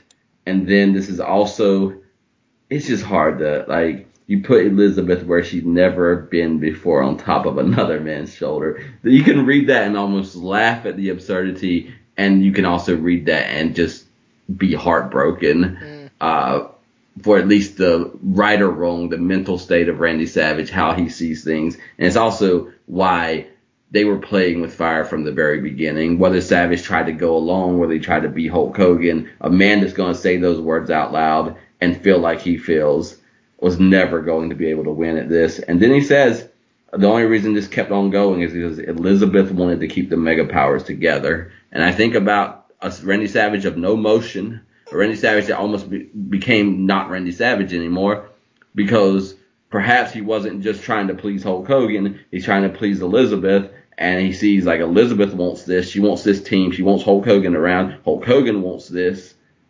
And so the only odd man out is Randy Savage. So if he did blow it up, not only is he losing the title, but maybe in his mind he's also losing Elizabeth. Yeah, no kidding. Savage, like, this partnership definitely was never going to work, because all through Randy Savage's career, he's driven by insecurity. So how can you imagine that he won't be insecure here? You know, we've talked many times about how he motivates and inspires himself by basically putting Liz in danger, and his insecurity flares up, makes him try harder. It blows up his relationship here. It makes him go crazy for the next few years. Even when he turns face, he's fueled by insecurity to fight Ric Flair because of these doctored photos they're going to bring out. He has to go to WCW and be insecure there as well and do all these things. And, you know, it's his entire personality that he's going to have this crippling insecurity. So how is this ever going to work? How did it not blow up months earlier? That's the real question. Yeah. It's a tale as old as time in some ways, that all of us, in some way, we want to climb a ladder and get higher than we've been before, go further, enter a new class, enter a new realm. And the way to do that almost is to say that everything that I have in my life, I choose to devalue so I can obsessively value and focus on what is beyond me. And often the narrative will be, if you ever get to that place, you so sell out parts of yourself that you were, that you gain that world and you lose everything that you had. And then you had better, the thing that you were guessing at had better have more value than the things you actually had and took for granted. And here, I don't really think that anything Randy Savage could have claimed, could have acquired, was going to make up for what he was going to lose at the end of this. Yeah, absolutely. What a conflict, what a feud, what a clash of personality. It's too late to say what Randy Savage says at the end here. You won't steal my thunder, and you won't steal Elizabeth, and you won't steal the WWF title. Unfortunately, I think he's kind of right. Hogan is no longer going to steal these things, Randy Savage. You have kind of relinquished them. So. Yeah, yeah, I'll be curious. You mentioned it too. I want to see what Liz does after WrestleMania because I honestly don't think she's with Hogan very long, if at all. So it's not like he's going to get Liz, but Liz ain't going to be with Savage, that's for sure. It had to be attractive to Liz as someone who was controlled as much as she was to be like, oh, now you get to manage two people. And imagine being Liz, like, where Hulk Hogan does hold the rope for you, So this is why this is a great story, because all you got to do is tell me, right, we're moving the camera to someone else's reason and someone else's being, and I can kind of see it differently every single time. That's true. I'll probably speak more on this later, but man, I'll just take a minute to say, Liz, she's not going to stand in either man's corner, and holy crap, is that the right decision? Like, imagine being Liz and going with either one of these guys. Jesus, I would run for the hills. I would go manage Tito Santana, like we were talking about, a guy who won't be friggin' insane and possessive and make up new realities to justify himself. Get away from both these guys, Liz. It's not good. It's not healthy. And that's what God knows this is good stuff, because next time we really, really see her beyond this feud, I think is going to be as a fan in the crowd. I feel like there's some other stuff that we might see, but yeah, that's definitely like in the narrative, her next big appearance, and that's not for like 2 years. So yeah, with the I don't know. Is she in the Sherry feud? Is that what that is? I'm not sure. I don't want to say, but we'll see what happens. I just have a vague sense that she's around, so we'll see. That would make more sense. Yeah. But either way, the idea of her sitting in the crowd, both Hulk Hogan and Randy Savage have created a world where, like, it's not even worth it to be in it anymore. Right. And that's like a great victory all the way around, folks. Like I said, I would say run. Oh, man. Yeah. Man, if you were a heel and you could have got her to be your manager at that time, and you come out at some point and lay out both Hogan and Savage and walk away with Liz, you would have been. Oh, only Andre could have done that. Yeah. He wasn't interested, so. I think Andre has to be careful, because I'm sure people fall in love with him everywhere he goes. So. Oh, absolutely. I don't think he would do that to Liz. He's not Randy Savage and Hulk Hogan. Whew, all right. So we get Savage's response to this, and Savage is so disgusted by Hogan is disgusted by Savage's edited footage, and man, that is okay. All right, buddy. A lot of edited footage on both sides here. Hogan, of course, claims it was all Savage's idea to have Liz go down to the ring with him, and he was just doing what came natural and treating her like a lady when he opened the ropes. So, of course, this is clearly you're holding on to some resentment from long before this actually blew up, because clearly you thought Savage was not treating her like a lady. But you didn't say anything. You were just passive-aggressive about it. So, okay, all right, sure. Hogan says, putting Liz up on his shoulder, oh, well, that's just what Savage would have done. So, I was just doing what came natural to me and what you would have done. And his whole argument this whole time is that his relationship with Liz is supposed to be different than Savage's, and yet his defense is, oh, I was just doing exactly what you would have done. And it makes no sense. Come on, man. Come on, Hogan. Yeah. Okay, so this is another one that I will say makes no sense, and part of it is probably 100% true.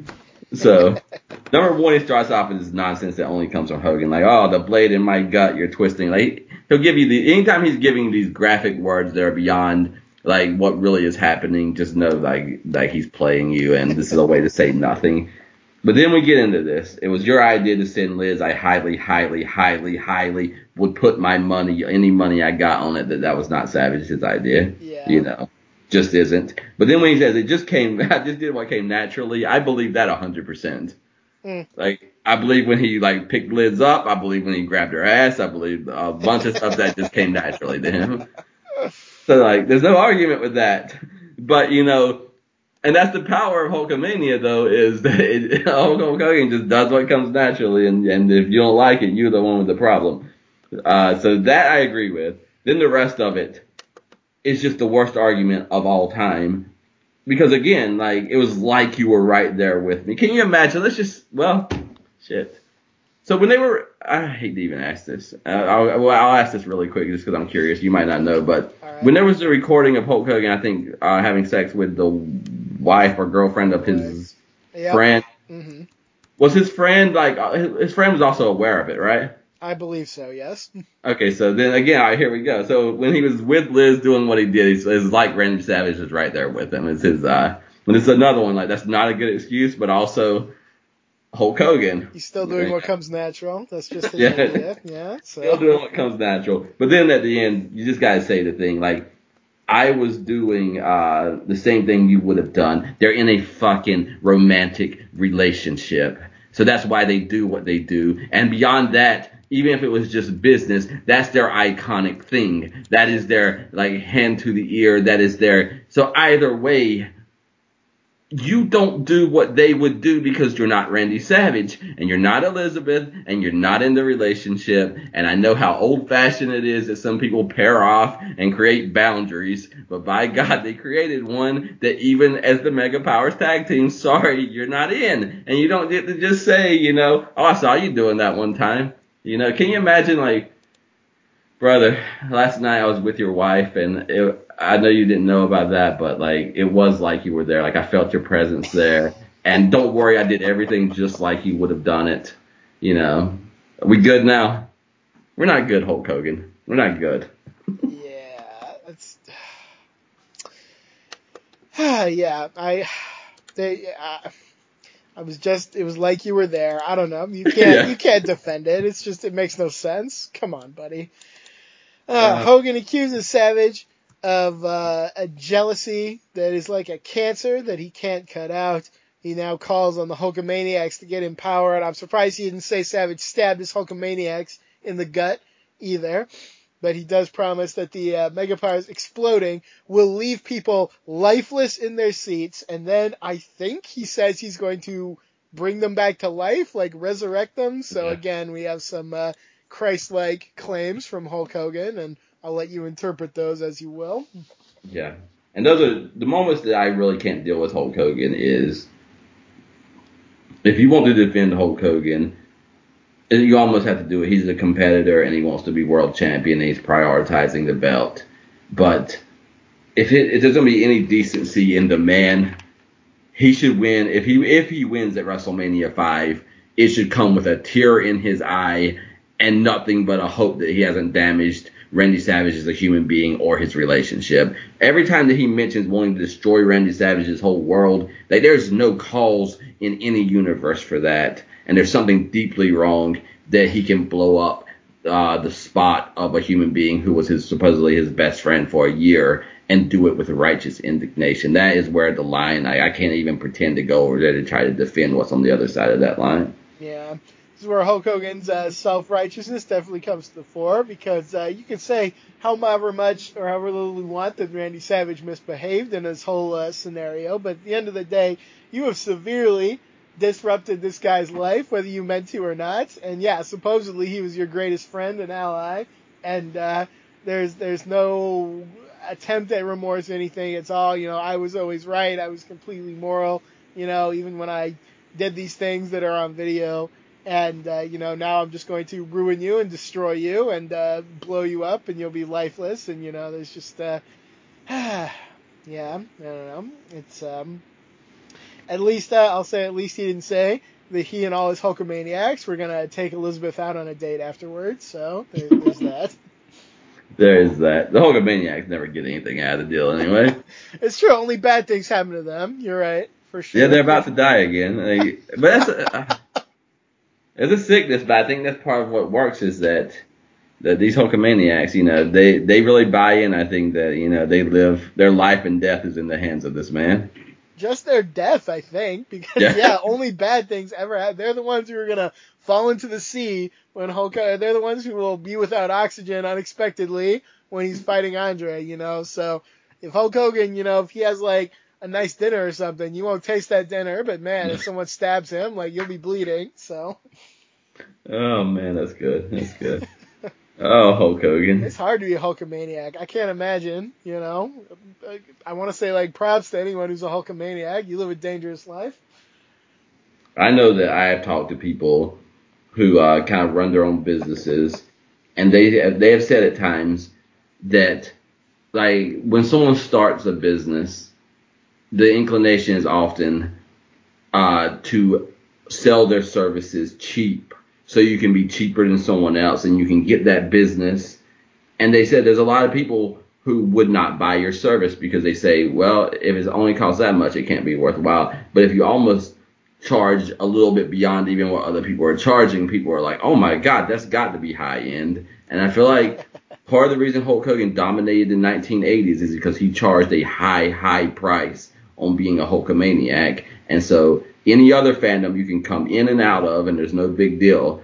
But the high price in some weird way is what I think made Hulkamaniacs stay with Hulk Hogan, because they knew, hey, I better not step out of line here. Oh, wow. Yeah, all the other baby faces are like asking fans to come along with them. Hogan's like, you're already coming along. You might die. It's fine. I'll resurrect you, maybe, if I remember. So I wonder, yeah, you don't meet a lot of people now who are fans like from this period to today. And the ones you do meet, I feel like they're like, well, I was more into like Randy Savage or Ricky Steele, you know, whoever, someone besides Hogan. So I wonder, did they all just die, like as promised? Yeah. You know, did Hogan kill them with like this psychic connection? I don't know. It's possible. That's a hell of a question. I think, like, being serious, uh, Hulk Hogan talking about taking steroids, I think when he had to confess it, I think that mattered. Yeah. Because if you're buying into high brand, it's because you think that brand has a service that no other brand has, and part of that was integrity, train, say your prayers, take your vitamins. Even Bash at the Beach, I wonder if you're a Hulk Hogan fan, and Hulk Hogan tells you to stick it, and that you're trash, you know, and that you failed, like you were to blame. I guess I don't know how you take that, and then WCW goes out of business. It's so strange. Because then who are all the fans that ended up like kind of turning on The Rock and going with Hulk Hogan when they wrestled? Sure, yeah. I mean, clearly a lot of them stuck around. You talked about even your brother, you know, is still like a Hogan guy. And that's, man, a couple quick thoughts on that. One, I guess this is what now WWE ostensibly at least wants to avoid is people who are fans of the guy instead of the brand, because you could say like they were not WWF fans, they were not wrestling fans, they were just Hogan fans, and you know when Hogan wasn't around or wasn't as popular, then you know they weren't there anymore. So there's something to that. And then on the other side of it, I think if you look at kind of the fad nature of wrestling, and you know sometimes it's popular, sometimes it's not, like it's a fad at times. Hogan is like the face of the fad part of it. Like, you know, after him it was Ninja Turtles, after him it was Power Rangers, and most people don't like those things forever. A few people do, but most people don't. So like when the fad part of it is over, you sort of just drift away. So I don't know, there's a few different ways you can look at Hulk Hogan fans, but there's definitely was a lot of them out there at one point. Yeah, you think about like they used to have those stuffed animal wrestling buddies, and Hulk Hogan had one. You know, at what age do you say is either I put the wrestling buddy in the attic or I throw it out? You know. Right. So you probably, and no judgment because let's all live our lives how we want to, but most people probably don't take it with them throughout the duration. Yeah, sure. Most people definitely aren't like us. Most people give up wrestling, you know, at a certain point. It's just like, this is just kind of silly, and, you know, I'm going to look at other things, you know, I'm going to look at real sports or look at TV shows or my career, you know, God knows what people look at. But, yeah, you know, there's nothing wrong with that. Wrestling is kind of a silly, fluffy thing, but it's also very rewarding for people like us. So, you know, I definitely can't say anything bad about it. I think, too, though, we just hit the reality of the rhetoric because the rhetoric is so absurd. But did he not really take them on a ride that if you were a Hulkamaniac, you probably did fall into the earth and then probably did die at one point, and maybe you came back to life at another time when he came back. So weirdly, all this absurd rhetoric is also prophetic of the kind of decade and a half that was coming after it. Yeah, sure. Absolutely. You know, people will follow Hogan over to WCW, give him their best success ever. People will follow him to the NWO, make that a huge thing. Like you said, and they'll follow him against The Rock. They'll probably follow him to SummerSlam with Shawn Michaels and, all beyond. And there are still people, Hulk Hogan is not that popular nowadays, and I think deservedly so in many ways. But there's still some people who are like, yeah, Hulk Hogan, Hulk rules, they still exist. So.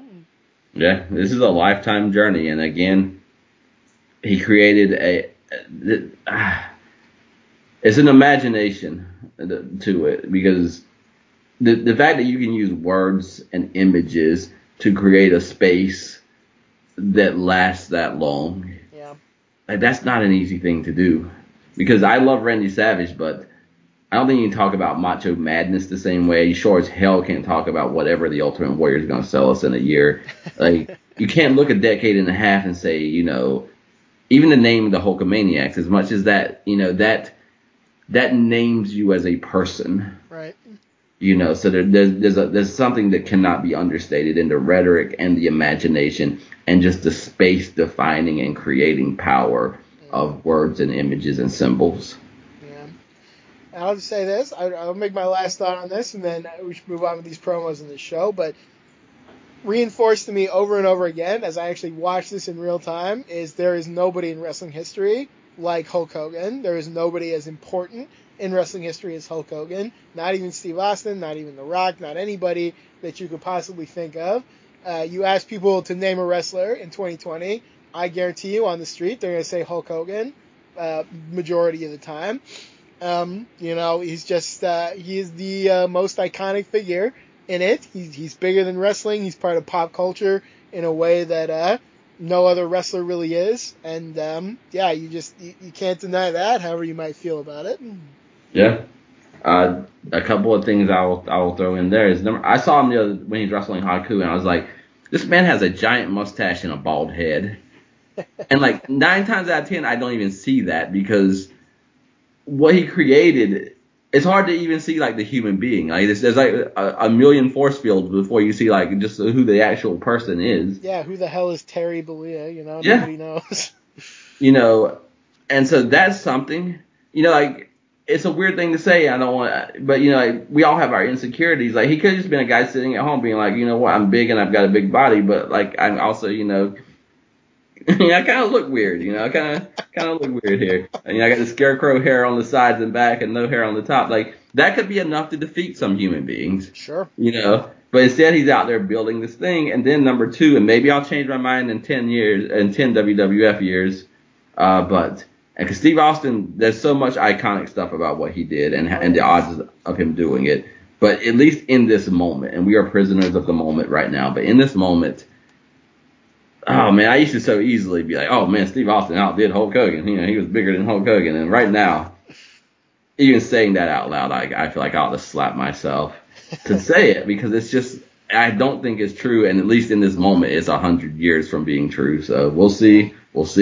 But dear God, I think the only person, I wonder what John Cena would have been like in the 80s is a thing that I wonder about. But aside from that, like, John Cena was born out of season, but he's got some of the same BS ways of being that Hulk Hogan has. I think they could have worked well. It is the eternal question, yeah. John Cena in a different era. He's a special one as well, man. You might like he's close up there with Austin and Rock, I think, of people who are just on the street like know who he is now. So, it's definitely something to think about. I'll just say, I don't think Hulk Hogan was insecure a day in his life, which is part of the reason he was so successful. But it's weird. There's a lot like about him because there was a point that I would also say, Austin, he's more popular than Hogan. I don't know. There's definitely a point where I said, Savage, he was just as popular as Hogan. He could have replaced him. Not true. It's false. True. We know it's false now. We've seen it. So, I don't know. There's a lot of attempts to kind of like de-emphasize Hulk Hogan. And there's a lot of reasons to do that. And some are better than others. But, when you really look at it, I don't think you can really support any of that. Yeah, we're just talking about the reality of what happened when and while it happened. And it's two things, too, because the thing I always praise Bret Hart for is he got wrestling. It was more important to him than almost anything. So like, it's a guy security wise to put the belt on. So that's also the other thing is Hulk Hogan created this monster empire and image, but he was also a damn dependable like world champion for many years. Oh yeah. And that's hard. It's hard to find both, you know? It is, yeah. Like, the schedule he worked is insane. We talked before about it, and now it's like the war's over at this point, basically. Like, the territories are done. But the way WWF would run in these territories, they would run their regular show, and, you know, sometimes they'd do well, sometimes not. And if not, they would just send Hulk Hogan in next time, and he would knock that town over forever, every time. Like, there's just nobody like this guy. It's unreal. I'll tell you how serious I am about this, and this is just integrity of us trying to call what's in front of us. I am the biggest Lex Luger fan in the world, but this is the closest I've ever come to saying, like, you can just keep hiring like a million bodies, a million good-looking bodies, and you're never going to get, like, a good-looking body is about 1/20th of what Hulk Hogan brought to the table. Yeah, no kidding. You know, and then with Luger and Sting and guys like that, you're trying to get 2 or 3 elements out of it. If you can get 2 or 3 elements, you know, it's a worthwhile deal. Right. But it's just too much. It's too many things. It's vertical in how high the wave got, and it's horizontal in what he did so broadly for the sport. And I think Austin's going to hit the vertical line similar to Hulk Hogan, but he's not going to hit the horizontal line like Hulk Hogan. Right. My goodness. He's a slime ball in half of these videos, and he's got us like campaigning for him. So he I is know. good with It's so hard with Hulk Hogan because I don't like Hulk Hogan. I think most of his matches are not good. I think he's a gross human in many ways. But yeah, I don't know. The closer you look at this stuff, the more you have to at least give recognition to kind of the heights of Hulk Hogan. So there's something undeniable about this guy, even if you strongly dislike him, as I do. So, yeah. So we go to 3-6, and this is the last one before Saturday night's main event, and it's Randy Savage again. A lot of new accusations, a lot of spinning. Randy Savage said Hogan made a lot of promises. He said Liz would never be in a dangerous position. And he talks about when he had to make the save when she comes in the ring that time. We'll get to that because I think that's a little bit suspect in some ways. But he also says you got to get in your grandstanding and hot dogging, which is without a doubt true. He says that he was styling as champion, but guess who shows up against a conquistador? That's another legacy. The conquistadors have quite the legacy in the 80s. Right? They are all over the place. They had some more significant moments than you would think from some guys who had like a gold dust bodysuit and no character, no name. So. He calls Hulk Hogan a liar straight up, so that's also something. He does, yeah. He shows one last clip of Hogan saying he loves Elizabeth. I'm sure he meant it like a sister because he loved to tack that on, but man, like at some point it's like, Hogan, God, read the room, you know. Yes. Don't go up to your insecure friend and be like, your wife, I'm in love with her. Like a sister, you know, it doesn't help that you tag that on, you know. You already kind of said something you shouldn't have said, so. Trust me, Miz fan, he was reading the room. You're right, yeah. We haven't even mentioned, like, how much is Hulk Hogan just trying to provoke Randy Savage? He praised him for waiting till WrestleMania. There's no way Hulk Hogan wasn't slow cooking this so he could have his big match, so, yeah. It's the crock pot of feuds where Hulk Hogan just puts Randy Savage in the crock pot and is like, sorry, brother, I'm putting it on low and I got you for 12 hours. It's going to suck at times, buddy, but we got somewhere to go. He really calls the shots, too, because he's still feuding with Big Boss Man, but he's just like, sorry, Boss Man, you got to wait. I got to do this other thing, you know, and here we are. So a couple of things I will just say is, if Hulk Hogan put Liz in danger when she came in the ring, number one, Savage wouldn't come down there. And number two, Liz came in the ring with Randy Savage. So did Savage put her in danger when the Honky Tonk Man, and Hogan saved her from that. So that one, to me, has got a little bit of suspect on it. And the other one, the grandstanding and hot dogging, I agree, and I'm glad he said it.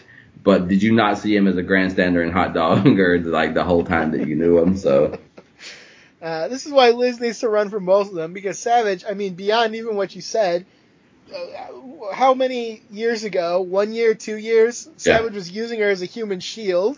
So let's not pretend that there's a moral high ground in that relationship. then Hulk Hogan, like his only game was to blow up this relationship anyway, so she should run the hell away from both these guys. Absolutely. It is, and it's almost. Randy Savage and Elizabeth reminds me of that kind of first love teenage relationship, where the feel is so high that you don't realize that the very feeling and the very way you prize it is the evidence that it's never going to work. Oh, that rings very true for me. Yeah, because it just can't. Like, nothing can sustain what you feel. Like, it cannot be sustained. And that is sad because Hulk Hogan's doing it on purpose, and that's not excusable. But the bottom line is, this was a relationship that, as it was, would never be able to sustain. You can't be iconic figures larger than life to the point that you don't have humanity and your feet are not on the ground. Yeah, and you're in that relationship, you're going to make a billion mistakes, and you won't even know till much later that you made all those. So I can't even imagine the headspace of Randy Savage and all this. It's so, I don't know how to, when Liz runs out of the crowd, and we'll get to this in a couple of years, like the emotion of the fans, the emotion of the image, like, it's the power, that is something on the level of Hulk Hogan in that he talks about, the fans are going to die and I'm going to bring them back to life. Elizabeth, in a way, will redeem Macho Man from literally the gutter and the floor and the canvas and the run that he had. But the sad thing is, anything that has that kind of power in a moment just cannot be stretched out for a lifetime. Yeah, it definitely can't. And, that's all I want to say about that. We got to get into Saturday night's main event. Yes, the big thread of this episode is that Liz must choose between Hogan and Savage, we are told, and that will be proved false very soon, but we are told that is what must happen. We also see some nicely edited footage, courtesy not of one guy or the other, but of the WWF itself, where we are shown the unprovoked betrayal of Hulk Hogan, and some nice cherry-picked moments of Savage misbehaving and Hogan being an innocent white dove. So we know which side the propaganda machine is really on. Absolutely. Oh, my gosh. We also lose the rapid-fire promos at the beginning of Saturday night's main event. We do. I don't know if they'll come back. I hope they do, because I've always liked them. So I also noticed this while we were going through the promos. The $1 Million Man has been in the process of constructing his $1 Million title, and we will see it for the first time here on Saturday night's main event as he takes on the Blue Blazer. I very much enjoy those vignettes. Ted DiBiase, just the master of having lots of great vignettes, and if we had a little more time, I would have gone through those. But they are fun. If you have extra time, check them out. They're on these primetime episodes we've been talking about. Another fun moment is Jesse Ventura tells us everything on the show, and every time Vince McMahon tries to speak, he interrupts him, and just look at the face of Vince McMahon while Jesse Ventura is doing that. Oh, man. What their relationship must have been like. I can't imagine. Oh, man. So we go straight into the business of things. Gene Okerlund in the back with Bobby Heenan and Rick Rude as Rick Rude gets ready to face Brutus the Barber Beefcake. Yep. Heenan says that he's asked about his plans. The long-term plan is his own business. The short-term plan is to get rid of Brutus Beefcake, and if only he had been successful. Heenan says Rude doesn't want to be in the ring with someone with a poor appearance, which I think is a very, very good critique. I say, you want to talk about people sitting at home thinking about how they don't have a good appearance? That should have been Beefcake, and he really should have stayed home. So he always looks dumb to me. So he has not won you over still, huh? I'll never be over Brutus Beefcake. It's impossible. Gene Okerlund is with Beefcake after this, and it's a lot more puns. Beefcake also says that Bobby Heenan is like a hair dryer. Turn him on, and it's all hot air. That's Bruce Beefcake's line for primetime TV. So yes, he's going to turn Heenan on. He's making, it's just dumb puns, and then he walks up like a perv, like he always does. So, good God. He's going to come out to the ring, and he's going to threaten to cut Earl Hebner's fingers off with his stupid knives. They're knives. They're not even scissors. Yeah. So, ban this guy off the show. If he was a heel, man, the commentators would just be like losing their minds. He's carrying these knives around. But, all right. Yeah, I'm done with Beefcake. Even that, though, would be real heat. Because if he was a heel behaving like this, you would feel the tension from the baby faces of what a threat he is to the business. I think he'd be more like a Bastion Booger type, where I'm just disgusted to see him. But I am anyway, so, it is what it is. Whereas now it's like, it's like a parade and he's handing out candy and like, it's the Barber Beefcake. Like, Jesus, hold your do children not up. take candy from Brutus Beefcake. It will knock you out, and he will give you a haircut while you're asleep. So, all right. It is masterful, whoever came up with it. It's disgusting, but, a guy that comes out and cuts your hair but also does a sleeper so that he puts you out, and then you wake up to it. So whatever came up with that idea, as horrible as it is in behavior, like, if I was facing a guy that could knock me out and then cut my hair and then I wake up to find myself altered by Brutus Beefcake, that's some scary lines there. So yeah, that's a violation. I've said it before. He does this to jobbers who never did anything in their life. So like, he's a disgusting person. I don't like him. Neither does Rick Rude. Bruce Beefcake's in here and he's like shaking his booty around like he's gonna be the booty man already, and he is because he's always booty in his whole life. But Rick Rude just gives him this like confused, disgusted look, which perfectly captured how I felt about the moment. So I'll credit Rick Rude for that. It's funny you say that because he's also done a kind of yes/no thing that's very Zodiac at one point. So all his gimmicks are already gimmicks. Yeah, all the terrible gimmicks are already inside this man. No kidding. So this is when they go at it. This becomes more of a storyline character matchup as we need to get some stories across. It is, whether you know it or not, we're right at WrestleMania 5 and there are other things than Randy Savage and Hulk Hogan. So we need to mix it up. Andre the Giant, in shades of old Saturday Night's Main Event, just makes his appearance and comes down to ringside. Absolutely so. We get Andre, which is always exciting. I'll mention this also quickly. This match, while it's a match, is very bad. Obviously, look at who's involved. Rick Rude has the Ultimate Warrior on his tights, and they are the ugliest fucking tights that I think I ever saw. I was disturbed by these tights because Warrior's face looks horrible, and then like his shoulders go down onto the legs, so he looks like he's just a head with like these fleshy shoulder legs. It looks horrible. I was horrified by these tights of Rick Rude. So I'm glad you said that. I kind of looked away and dismissed ever seeing it, but the moment you said that, it brought it right back to me. So yes, we quickly, fortunately, dispense of this bad match because Andre does appear. Beefcake gets thrown out to the floor and Andre sits on him and chokes him, which is always good because bad things should happen to Brutus Beefcake. Things go crazy. Jake comes down with the snake in the bag. Andre starts running away before anything even happens, which you gotta love. Rick Rude attacks Jake Roberts, and then when the bag is safely away, Andre comes in. He also beats up Jake. He's choking Jake. Ventura makes a great point that Heenan probably planned this exact scenario out.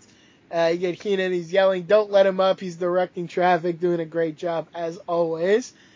Beefcake tries to come to the rescue. We get a great moment where he's trying to like punch Andre, and Andre like doesn't even notice. He just keeps choking Jake, and that's Andre for you.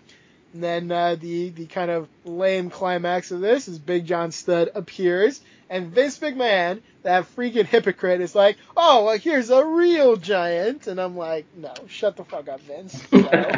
I hit that quote down. That's a Hulk Hogan quote right there. Oh my God. Yeah, they're standing beside each other. One is bigger and taller, but one is real, and I guess Andre is what? And it's the whole, like, they fought a lot in, like, 84, 85, that whole period.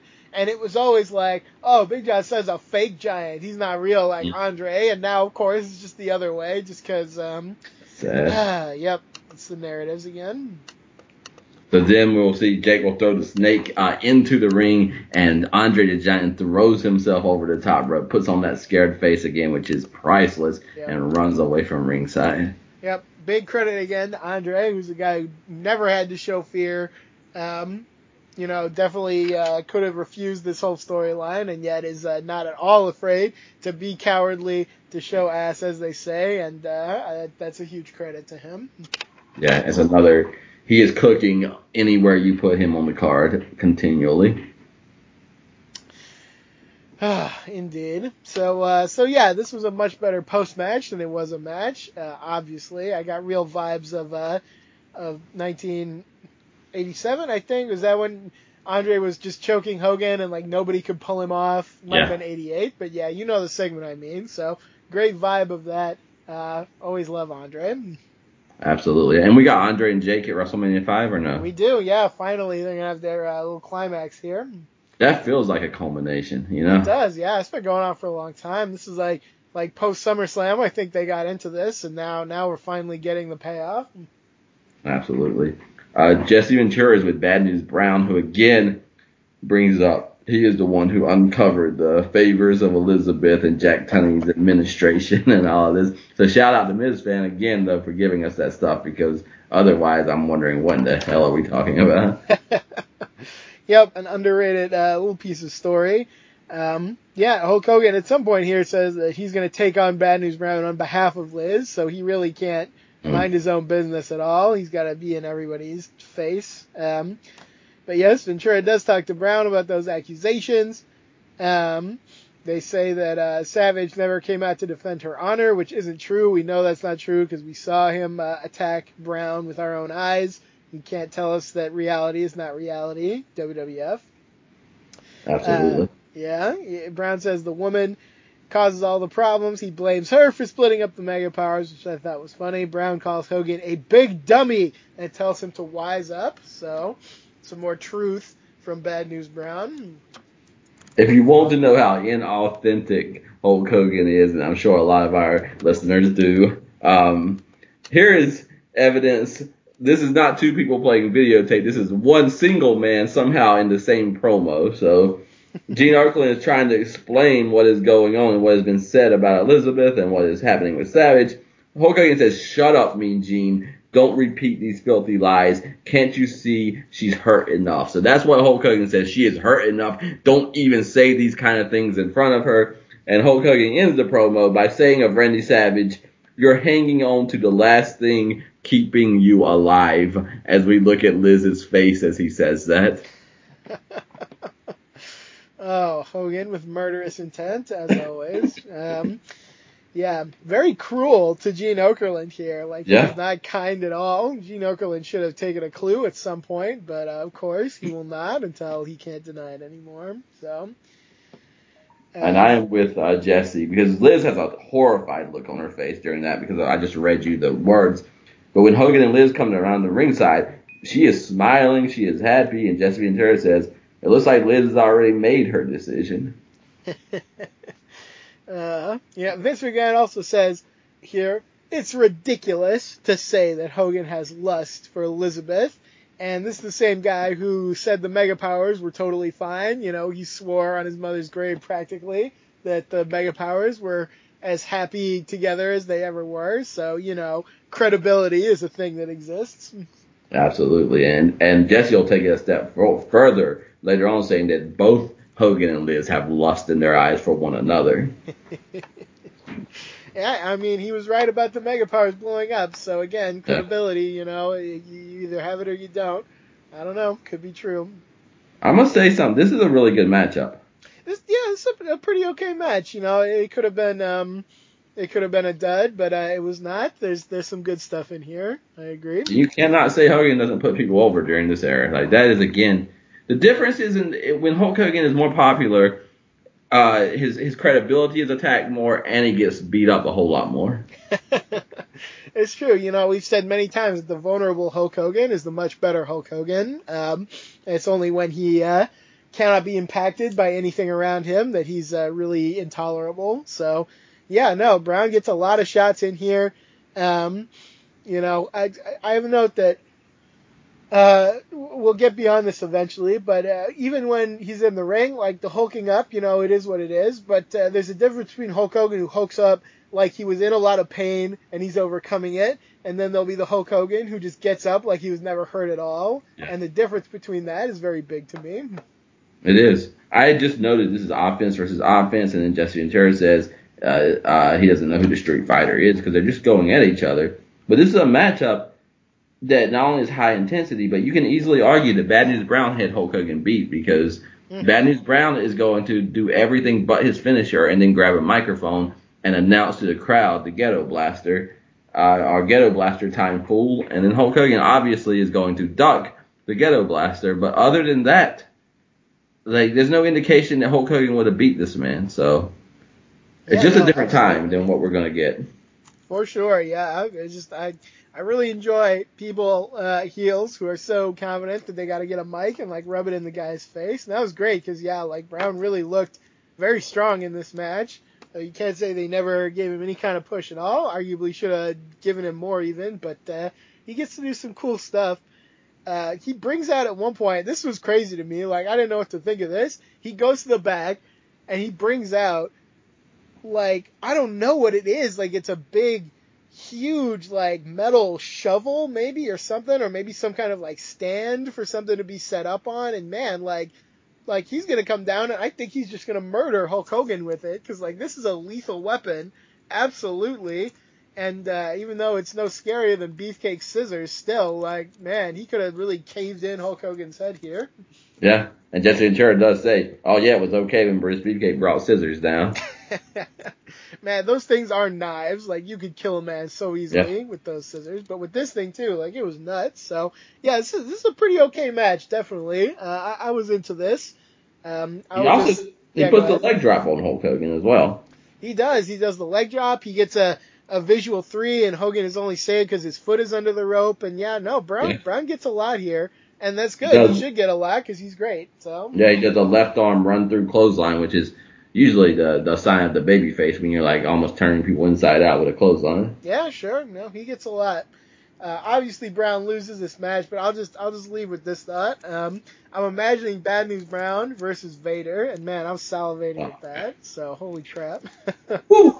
Yeah, that's a matchup, and it's not just a matchup. That I think because we've made the Austin comparison for gimmick and like what he stands in, but like the way he puts himself forward and his attitude towards wrestling and kind of that thing, that's more Vader than anybody else. Like Vader and Bad News Brown, I think have the same approach to kind of what a wrestling match is going to be. I feel like Austin and Vader have some similarities, also, when you think about it. And now, man, they overlap decently, but I don't know if they ever had a big singles match, so maybe I got to look into that. They were on their way into 93 with the Vader Sid before Sid did what he did, and Austin, pre-Hulk Hogan, if they weren't always lying to Austin, which who knows if they were or weren't, we were going to get an Austin World title, I think, run that probably would have had to include Vader and maybe one or two others because of what the world was like in WCW at that time. Sure, yeah. I mean, there, and also, like, 97, like, you think somewhere in there that could have happened easily. I know that they're that Fatal 4-Way in 97 that has Austin and Vader, and I've seen that, and that's a wonderful match, so I got to watch that again and see how much those two interact, because I want to see more of that. Yeah, we did that on the Vader tribute. Oh, we did, yeah. Oh, that match is so good. I love that match. That's probably low-key one of my favorite matches, just because it's so good. You got Vader bleeding like all his blood out, and everybody's just like beating the crap out of each other. I'm excited. I'm excited for the future of this series.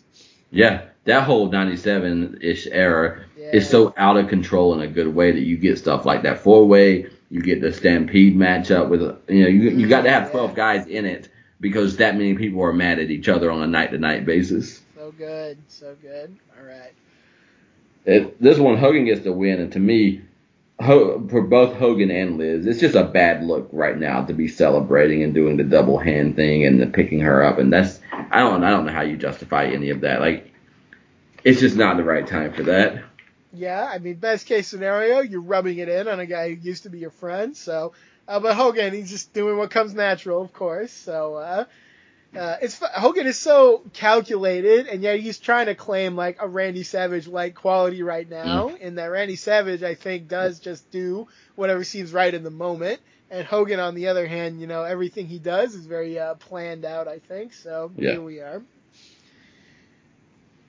Savage is backstage. He is fretting in front of Miss Elizabeth's door, so we see he still has a deep emotional investment in what's going to happen here. And as always with Savage and Liz, it's trotting the line between, a real relationship and a very possessive, unhealthy relationship. Yeah. So we'll see where it lands.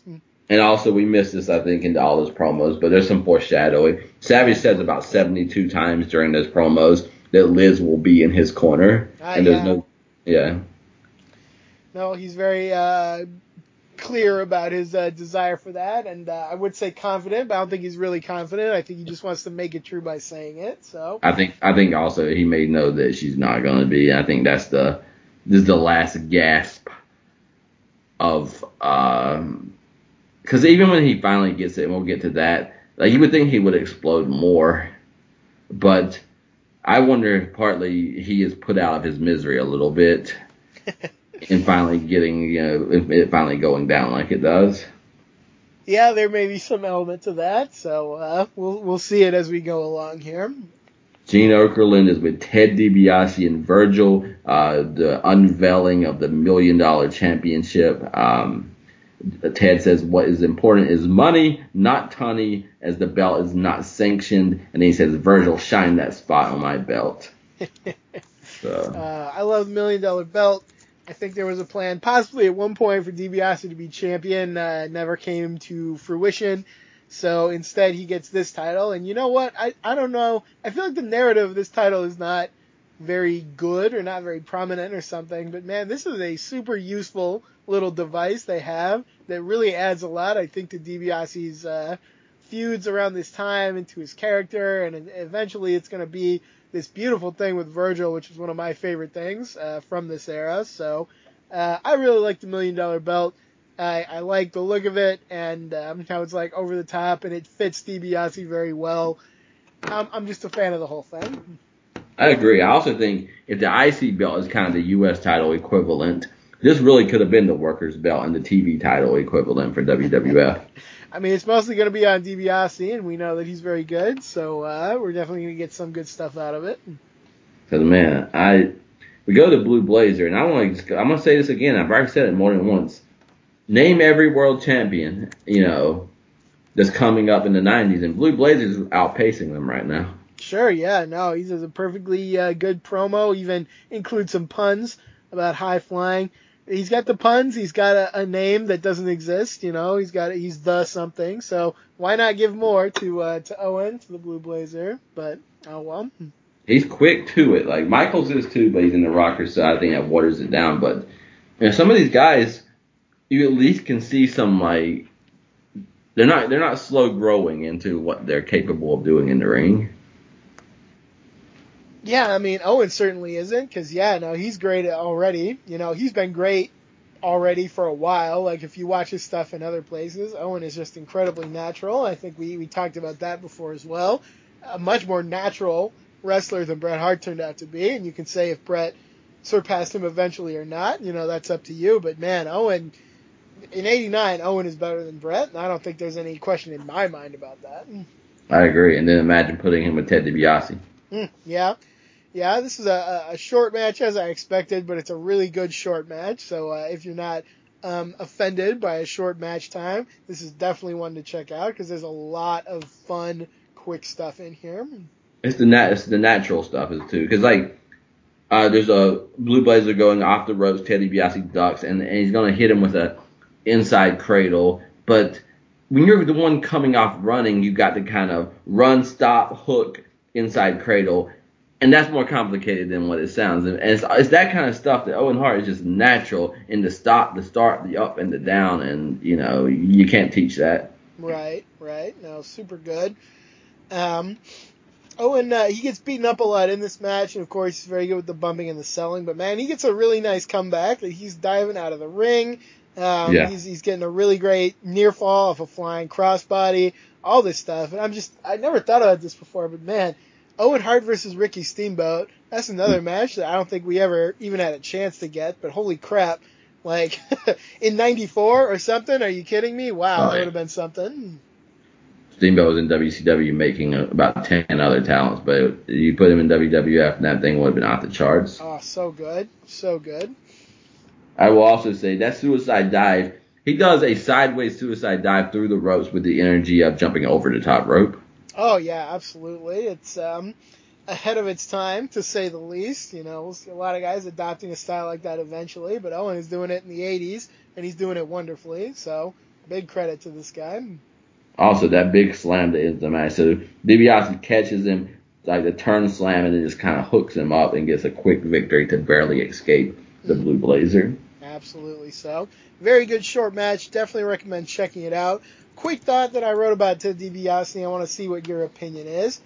A lot of the guys at WWF at this time, either the company just took what they already were and just used it and kind of profited off it, or they gave them something new and made them worse. I'm thinking, Rick Martel becomes the model, something like that. Ted DiBiase is in kind of that rare category where he came in, WWF made him into something new, and actually it was a huge success. And I'm wondering, is Ted DiBiase the biggest, successful WWF transformation of this era? I don't know who, maybe going from Dingo Warrior to Ultimate Warrior. I mean, that has to do you some benefit. I'm sure there's a few others, but still, I think Ted DiBiase, from a character point of view, might have been the biggest success that WWF kind of grew from home in this period. It has to be up there because, and part of it again, knowing now that what we do from Bruce Pritchard, that this is the gimmick that Vince McMahon would have if he had a gimmick. Right. I think that ensures partly that you get treated a certain type of way. And even Jesse Ventura says to Vince McMahon, now don't be jealous because you don't have $1 million belt. So I think there was something personal to Vince McMahon that, he wanted this to be a great thing. And Ted DiBiase is just an amazing talent. Yeah. So are you speaking strictly on they were already somebody before WWF and then they became something? Yeah, that's what I'm thinking of at least, Okay. So yeah, I have to think about it, but yeah, DiBiase or Warrior would have to be. Then there are just later conversations is just who is a talent in WWF and not a talent somewhere else, Right, of course, because you look at the other biggest names of this era: Hogan, Andre, Piper, Savage. These guys, they came in fully formed. Yes. WWF did nothing to really improve them. They just let them go out and be who they were. So I don't think, in this period anybody can really come close to Ted, because Warrior, I don't really know much about Dingo Warrior. I can't imagine it was that different, right? Because Warrior can only do one thing. So I think it's got to be Ted, So I'll give credit where it's due. A lot of these gimmicks were Harley Race didn't really need to be the king. He did well, that's fine. But stuff like that, the model, like I said. But $1 Million Man, I mean, it's a wonderful gimmick, and Ted's a great fit for it. So I'll give huge credit there. That was something that actually worked really, really well. It is, and that's fair, and I agree. It's just weird that the narrative often seems like that every single story is a Ted DiBiase story, and yet we barely can find one that's not, one to put with it. So right, yep, absolutely. Yeah, it's two different things too. It's a gimmick. It's almost sometimes he's in the $1 Million Man gimmick, and it helps him, and it's amazing. And sometimes when he's in the ring, he's just Ted DiBiase, and gimmick aside, and he's just phenomenal too. So. Yeah, a lot of people say, and I haven't watched enough to say if it's true, but a lot of people say he was even better in the ring before this era. His in-ring prime is even earlier. And I don't doubt it, for sure. So definitely a really great performer is Ted DiBiase. Yeah, every sign pointed to he was on his way to the top of the NWA. So sure. Either way this was going to happen. The only difference is he got a robust gimmick to go along with it, and it's one that has worked well and been iconic in wrestling history. Sure, yeah. And I mean, to me, he definitely is top 6 of this era is Hogan, Savage, Andre, Piper, DiBiase, Warrior, I think. And everyone else is on a tier lower, I think. So he's way up there. You can't say he didn't have huge success. That's fair. I think some people get angry that he didn't do more, but it's the era that it is, and right, yeah. I think this is where we agree. The standard for a world champion has been changed so much now. Anybody who has a shred of talent should be world champion. just because of the way it was presented. So yeah, some people want Ted to be world champion. Fair enough. Definitely could have been. Could have been him in '88, but it didn't happen. So it is what it is. That's where these false narratives hurt, though, because then if you get super pissy that he was never world champion, then I think you automatically have to then devalue the $1 million championship, because it needs to go along the narrative of he should have been world champion and then this and then this. But yet, a lot of guys, you know, I think that if you were not Hulk Hogan in this era, a sign of how great you were is that you created something unique that was unlike any other time and era. Yeah. And so, you know, you got DiBiase with the $1 million title. You got Macho Man with Liz. You got Macho Man as Macho King. Even guys like Honky Tonk Man, you got that one title reign that at that time was considered by many to be a great, like, long-lasting title reign. Like Jake the Snake and his psychology and the Snake. Andre the Giant and being the eighth wonder of the world. Like, people were out there doing things that will last forever, and they were not the world champion. Right, yeah, absolutely. It's just it's almost like speaking kind of a different language, you know, or like old English instead of modern English to like talk about it. But yeah, I mean, these guys were bigger stars than a lot of world champions from the 2000s and from this decade, you know, so it's just a different conversation. And I don't think people do value things like the $1 million championship enough. Like I said, I don't think there's much respect for that title now, and I think there should be, because it's a great tool for these feuds that they're going to have. As a creative person, I would love to be put in a situation where it's like, this is a belt that's undefined and it goes with your gimmick. What can you do with it? Right. You know, or even like Arn Anderson, like, who never really wanted to be a world champion, but then was called maybe one of the greatest, not just one of the greatest tag team wrestlers, but one of the greatest TV champions of all time. So, like, to be someone, like, who doesn't want to be a world champion? Who doesn't want to make money? Okay, we get that. But to be someone who carves out a lane, not only one, whether it's the $1 million title where one didn't exist, or through a TV title, or through a belt where you carve out a lane where everybody else was champion, but they didn't carve out any lane. Like, you created a space there. Like, to me, there's something rewarding about that has its own kind of legacy to it. Yeah, no, absolutely. I think that will be borne out as we watch along here. Like, we're not the biggest Honky Tonk Man fans, but take that title reign from him, and you would never even hear his name mentioned. Well, there's a very good reason for that, but here we are. So, you know, but that's what one kind of defining element can do for you. Yeah. So absolutely, yeah, and it's what we talked about before. You know, it's the drill down. You know, you have one thing, and you can just drill on that forever in this era. And you do it so well that, it becomes like an iconic thing to you. So it works, you know. Imagine if Bobby Heenan was one to sit and cry or walk out because, like, oh, God, you had me managing this many years and I don't have any champions. You're making me look dumb. You know what I mean? Like, he could have done that if he wanted to. Sure, yeah. And, you know, what does that get you? But instead, like, well received by many as the greatest manager of all time. And yet, my God, Jimmy Hart was outpacing him. Like, how many people are running laps on him as far as just, like, winning championships or getting these things that have so much value, yet half the time we forget some of the people that even held the championships. Right, yeah. I mean, friggin' Johnny V had tag team champions, and who the hell knows about Johnny V, you know? So yeah. So I think it's a great point, and, you know, Ted DiBiase is going to have one of the most unique runs, you know, until he's managing challengers against Diesel, and then we got to figure out what his legacy is. But, you know, we're not there right now. Absolutely, yeah. Okay, so Liz has a decision to make. No, she doesn't. So and yet she comes down to Randy Savage's music, which is also interesting. But, you know, well, Liz never really existed as her own person ever, so it makes sense, you know. Yeah, but she's also just out there with Hulk Hogan doing ear cusping Hulk Hogan song stuff. So, you know, it is what it is. You said at one point Liz has agency, and while technically that's true, I don't know if there's ever been a wrestling character with less agency. And yet, like, she's getting one of the biggest pops on this whole show easily. So, you know, I don't know, something there worked. Yeah, and there is something, because, like, she starts off with "I care for both men." There's this unspoken thing, and I don't know if, like, what they want us to assume about Liz and Hulk Hogan, but there is an element of this, I think it doesn't go on for a year and ends up like this if Liz is not in it. Like, let's say Hulk Hogan and Randy Savage were just the mega powers, you know. Right.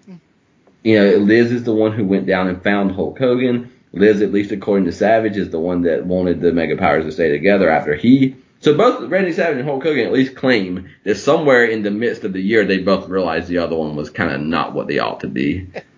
You know, and Liz doesn't address it, but I have to infer that she really wanted to stay with Hulk Hogan and the two to stay together, because why else would she still be managing Hulk Hogan to that day that she had to make this decision? I'm going to flip it the other way. You asked what does it look like if Liz wasn't there. I'm going to ask, what does it like if Liz is a person with any depth to them, like with any, agency of her own character and personality? Because we've talked that Liz is passive, and we're understating it, if anything. Liz is the most passive character that you could possibly imagine. You know, she's a prop most of the time, let's be honest. And, man, I don't know. I'm just thinking of some of the strong female characters we will see in wrestling at times, and of course in other media and in other places and in life. If we had someone even remotely like that, they would have put a stop to a lot of this baloney a long time ago. So what do you imagine would have happened?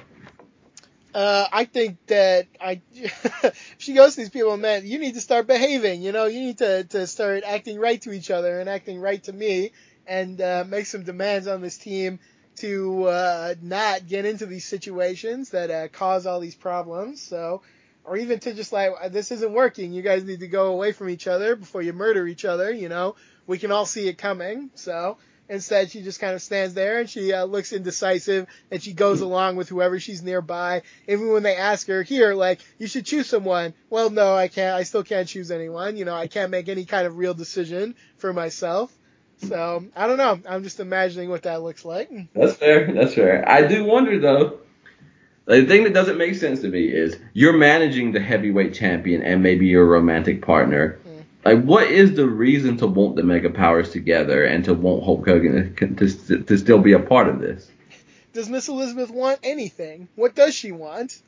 But we have to go by her actions if we can't go by her words, and her actions would say that she won't. So, where would she not? Where would it indicate that she doesn't want Hulk Hogan to be involved with this whole whatever this is? Yeah, I mean, there's nothing to indicate it, but where is it to indicate she doesn't want Savage involved? You know, she never indicates anything that she wants. She's standing next to Hulk Hogan, she'll do the ear thing. If she's standing next to Savage, she'll get up on his shoulder. You know, she just whoever she's there with, she'll just sort of meekly follow along with, and that's sort of Liz's whole thing. But she wanted, all right, so the best we could say is that she wanted to manage both men and she wanted them to stay together. I think so. I don't know. I think whoever she's in the room with, she would have managed. Okay. She's lucky somebody else didn't just walk by. I don't know. I just want to be hard. I just want to be hard on Liz here for a second, because her character frustrates me a little at this point. You know, an ounce of decisiveness, an ounce of speak up and say something that you want. She doesn't want anything, you know. Right. So I don't know. Do you think there's any credibility to the fact that maybe she loves Randy Savage, but he is possessive and maybe abusive, and she's having this thing with Hulk Hogan that is or is not defined, where she maybe feels differently, she's treated differently, but to make a decision, at least at this point, it's also not that's not a very costly decision, because you're either forever ending a relationship with not only someone that you maybe love, but someone who might be possessive and abusive and stalkerish because he's also outside her locker room. And while you're enjoying Hulk Hogan, if you were to choose Hulk Hogan over Randy Savage, I think she has to have enough sense to know that Hulk Hogan will be done with her in a week. Absolutely. I won't say that it's not a costly decision. I will actually say I've been telling her this whole time she should just run away from both these guys. Yeah. So I suppose her decision to not manage either one specifically is actually the right one and probably the best one she could have made. I just wish I felt like she was making it for the right reasons, instead of just she's in the room with two people who want different things and she just doesn't want to offend anybody. You know, she can't decide when she has two people with opposing opinions, so she just chooses not to decide. I don't know. I just wish I had a better feeling about the decision she made. Yeah, that's a really good point, and I think that's absolutely fair. So I want to try to be inclusive of two ideas simply because I think they both matter. So I think, number one, a strong opinion, like you said, would have gone a long way. But also, this just popped in my head. The fact that she chooses not to manage either of them after we watch all those accusations back and forth, like, it really just kind of puts both of them in the light that they deserve to be in. Yeah. And it's a weird thing. I don't think we have a baby face. I never would have thought this going. I don't think WrestleMania 5 has no baby face in it. Right, yeah. Yeah, like I said, I think she actually did make the right decision. After watching those promos, I wouldn't want to manage either one. And I do like they mentioned at some point that she's assigned to the match. She has to be at ringside, apparently, which seems a little silly because we see managers who don't show up all the time. But for whatever reason, she has to be there. So her decision is not to decide. And we will see at WrestleMania 5 if she acts any more decisively or if she continues to be passive and indecisive. I know where my likely opinion is going to be, but we'll wait and see what her actions say. It's a very, what a world, though, because she will, if nothing else, you can't read anything. Like, whether she's not making a decision or whether she is, she kind of makes it clear. Like, the same no that she gives Randy Savage is the same no that she gives Hulk Hogan, and ultimately is, I'm not managing either of you. And the moment that it's over, Vince McMahon says, so she won't be in the corner of Hulk Hogan, but she definitely won't be in the corner of Randy Savage. Oh, yeah. Well, the spin continues. I will say this. I thought it was very interesting. Liz first says she will not be in Hogan's corner. And it's funny because she actually gets booed for that. That's the only time maybe I ever heard Liz get booed, at least in this era. But the most interesting thing is Savage just explodes out onto this platform, and they're doing it on a little platform kind of out in the crowd, and he is boiling over with joy that he thinks she's going to be with him. And I think this goes to your point that Savage maybe didn't even expect that she would actually be in his corner. And I think it sort of vindicates him for a moment. Like, he thinks that maybe everything is going to be good. He actually is going to get everything he wants and thinks he should get out of this situation. And of course, that's not going to be true because Okerlund has to push and prod until she says, no, I won't be in either corner. So I thought it was interesting, though. Yeah, I do think he was alleviated by the fact that she's not going to be in Hogan's corner. But I think we quickly see with him not letting her answer that somewhere inside of him, he knows what her answer is going to be. And he does grab her by the chin, which is the same move that he put on Hulk Hogan. So we're starting to see, like, we have condemned Hulk Hogan rightfully for, like, the kind of friend and kind of relational partner he is. But we're starting to see a little bit about what kind of partner Randy Savage is as well. I mean, we've already seen, to some extent, what that looks like. I'll harp on it again. Randy Savage liked to use his girlfriend as a human shield for many years. So, it's hard to come back from that entirely.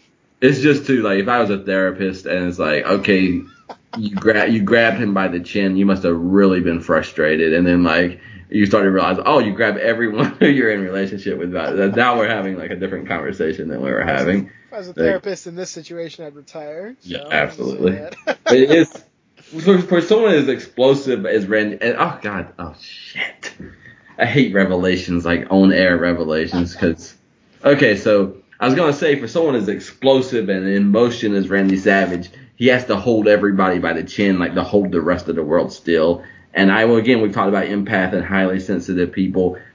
I joke with my girlfriend all the time, like, oh, I'm a simple man because I am anything. I'm a complicated mystic. I'm not a simple man. But I joked around all the time just for the hell of it. And then I finally realized one day, I was like, no, I need a simple world around me because I am complicated beyond belief. And, like, I want to live in a town where I can walk to work so I don't even have to drive because life is so complicated during the work time. And now I see kind of, like, if you're a highly sensitive, fire-driven Randy Savage and you can't be still, you almost have to physically reach out and hold things by the chin to make the rest of the world be still because everything within you is forever spinning. Yeah, no, that's a very good revelation. I like it a lot. Certainly, Randy Savage is in so much chaos that it's almost boiling over at any moment. So any grip for a little bit of stability, I think he's going to reach for it. If that just happens to be somebody else's chin, that's what it's going to be. He's trying to center himself for just a moment. if maybe to see the situation or maybe just to make sure he directs the explosion in the right way. But one way or the other, he's reaching out for that. There's something so beautiful, too, about Savage and Sherry coming together because Sherry is a strong woman, and Sherry is also the kind that can be there and not have to be emotionally attached. So there's something weirdly like professional, I think, about Savage and Sherry probably that Savage and Liz never had. Hey, yeah, Sherry would always be decisive unless she can't decide if Shawn Michaels or Rick Martel is sexier. That's the only time she would be indecisive. Otherwise, yeah, she would have been up here. She would have told you what she thought. She wouldn't have sat around. Man, Savage was about to get a big upgrade. I'll just say that. He's about to get Sherry, and that's amazing. That's a great thing. Sherry is somebody who's great on their own talents. Yeah. And for Liz, the character of Liz is interesting. There's something iconic about it, but it's very frustrating also. I definitely feel that strongly. You will get none of that frustration with Sherry. Yeah, and there's something coming. I can't even think of like a TV show to point to with Savage, but like you have a main character who is maybe they're like the really good, really nice main character, and they drive the show, and for a year they do nothing but take it, and then somewhere around the end of season 1 or starting season 2, it never lasts forever, but they go down this dark road where they are behaving differently, and the whole world around them spins differently because they are not themselves anymore. You're saying that Randy Savage is Breaking Bad, perhaps, in this period? But I've never seen it not be intriguing because, right. You're introduced to a world that only spins a certain way because of how the people are in it. Yeah. And, we'll save it because it's coming, but dear God, every time I get done with one era of Randy Savage, I want to say that's the one that I was actually here for, but now I'm actually more excited for the next one. And so how is it that every single time, no matter what level he reaches, I'm always more excited for what is to come next? Yeah, absolutely. Well, we know what comes next year is Randy Savage at WrestleMania 5, and it's going to be a big one.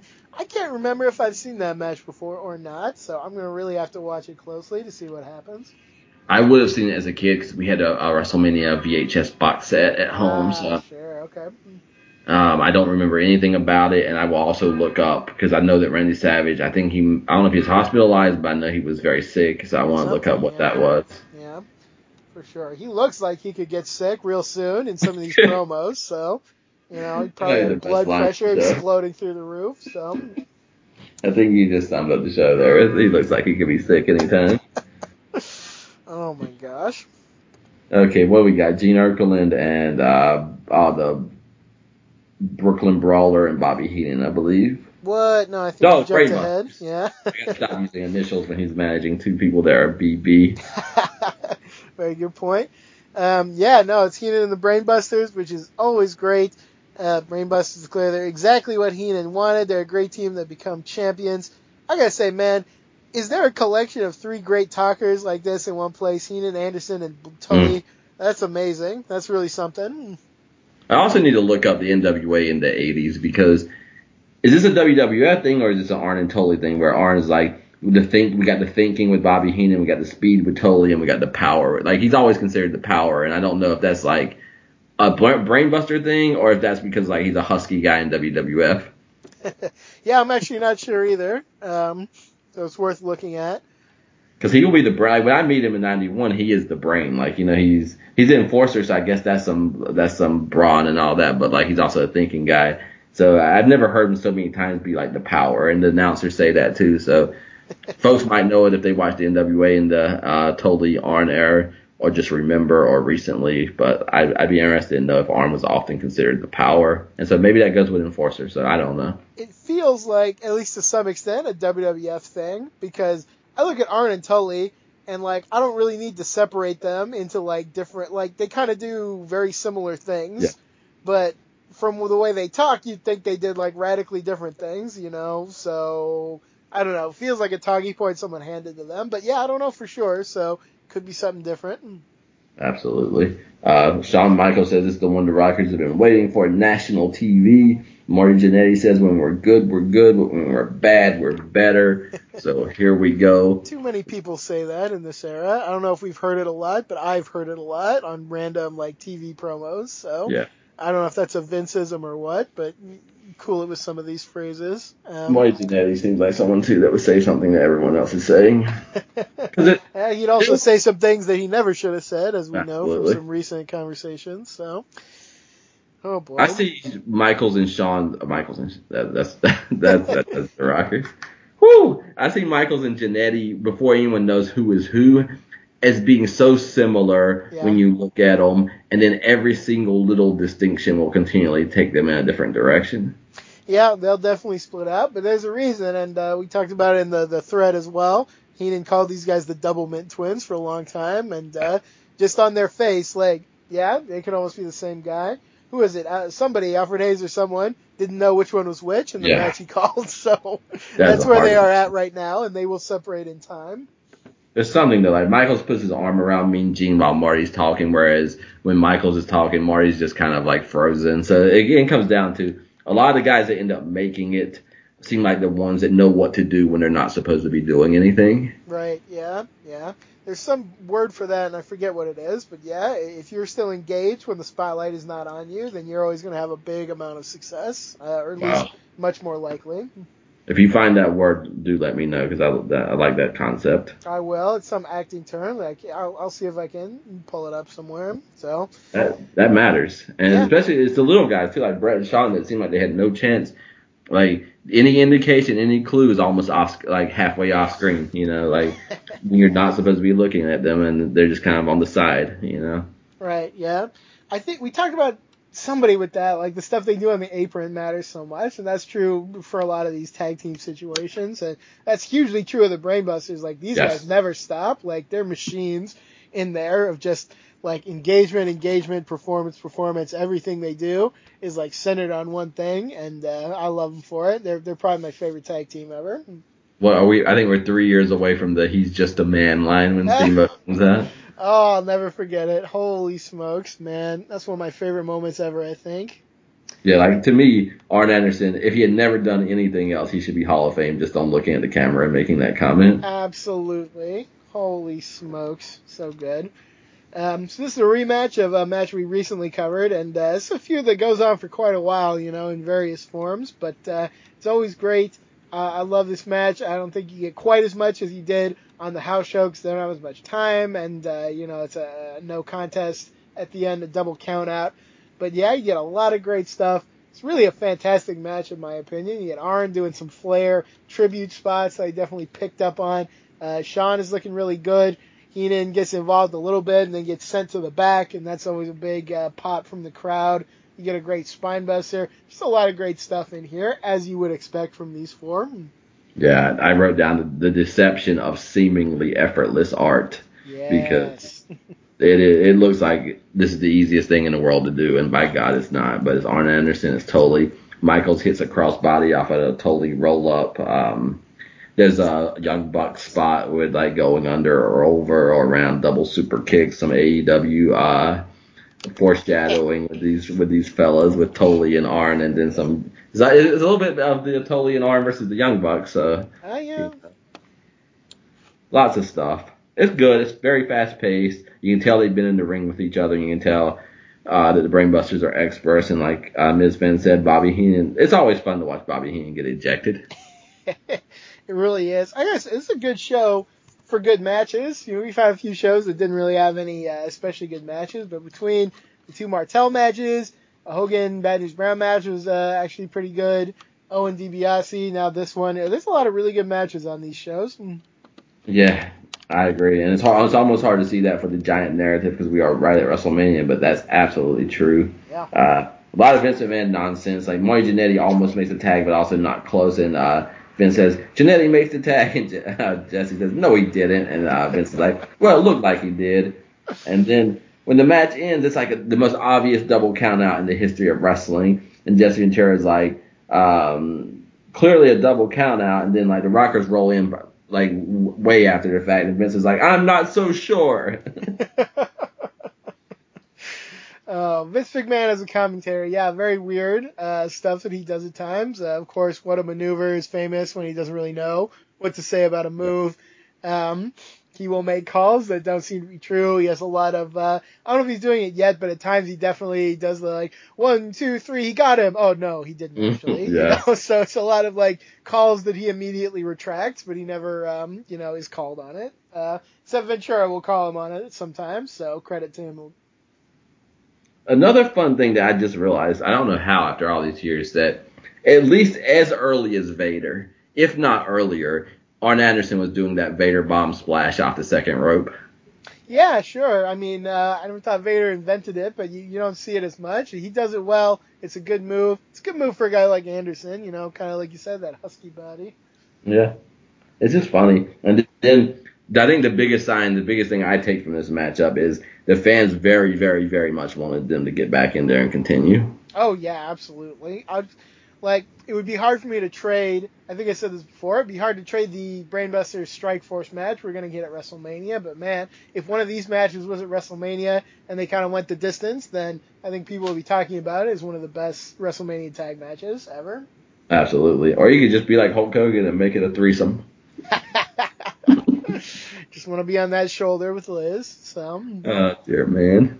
So, I think we got Rockers and Akeem and Bossman, right? Yep, we do. And then Brainbusters and Strike Force. So some good tag team action at WrestleMania. Who's tag champions? Demolition? I think, yeah, still. They're feuding with what? Powers of Pain, I think. So Demolition, God. they're in that super long run, which held the record for a really long time. So they'll be doing it for a while. So we're going to have at least 3 tag matches. Yeah, at least. I think 4, actually, because I think Heart Foundation does something too. Once again. Oh, God, and then the Bushwhackers are also on, so I apologize for that. But there will come a time where Bret Hart's going to get probably about 2 or 3 years of nothing but praise. So it will come, Bret Hart fans. But, man, if you're out there repping the Hart Foundation as something more than what it is, like, more power to you. We all deserve our narratives, but I just don't even know how you're going about doing it. Yeah, I don't see it. I'm not really going to be excited about Bret Hart until 1991. So, yeah, we're a couple years away yet. That just blew my mind because it's like, oh, tag match. WWF Vince is not that big of a fan of tag matches. And it's like 1 match, that sounds awesome. 2 matches, that sounds awesome. 3 matches, that sounds awesome. Oh, also the Hart Foundation's in a tag match. Yeah, I think 5 tag matches total, though. So, Wow. Yeah. Out of 14, so I think you said the other week. I believe so. Yeah, that's right. Okay, so that is coming, folks. That's next week's episode, WrestleMania 5. We only have one more. Well, we got Savage at the end, but besides that, we got one more segment. Ms. Fans also kind of set us up for this. We have a Red Rooster Brooklyn Brawler match coming to set up what is actually Bobby Heenan and Red Rooster at WrestleMania 5. But first, it'll be Jesse Ventura with Bobby Heenan and the Brooklyn Brawler.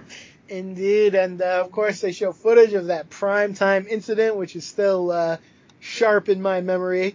Ventura justifies everything that Heenan did there, naturally.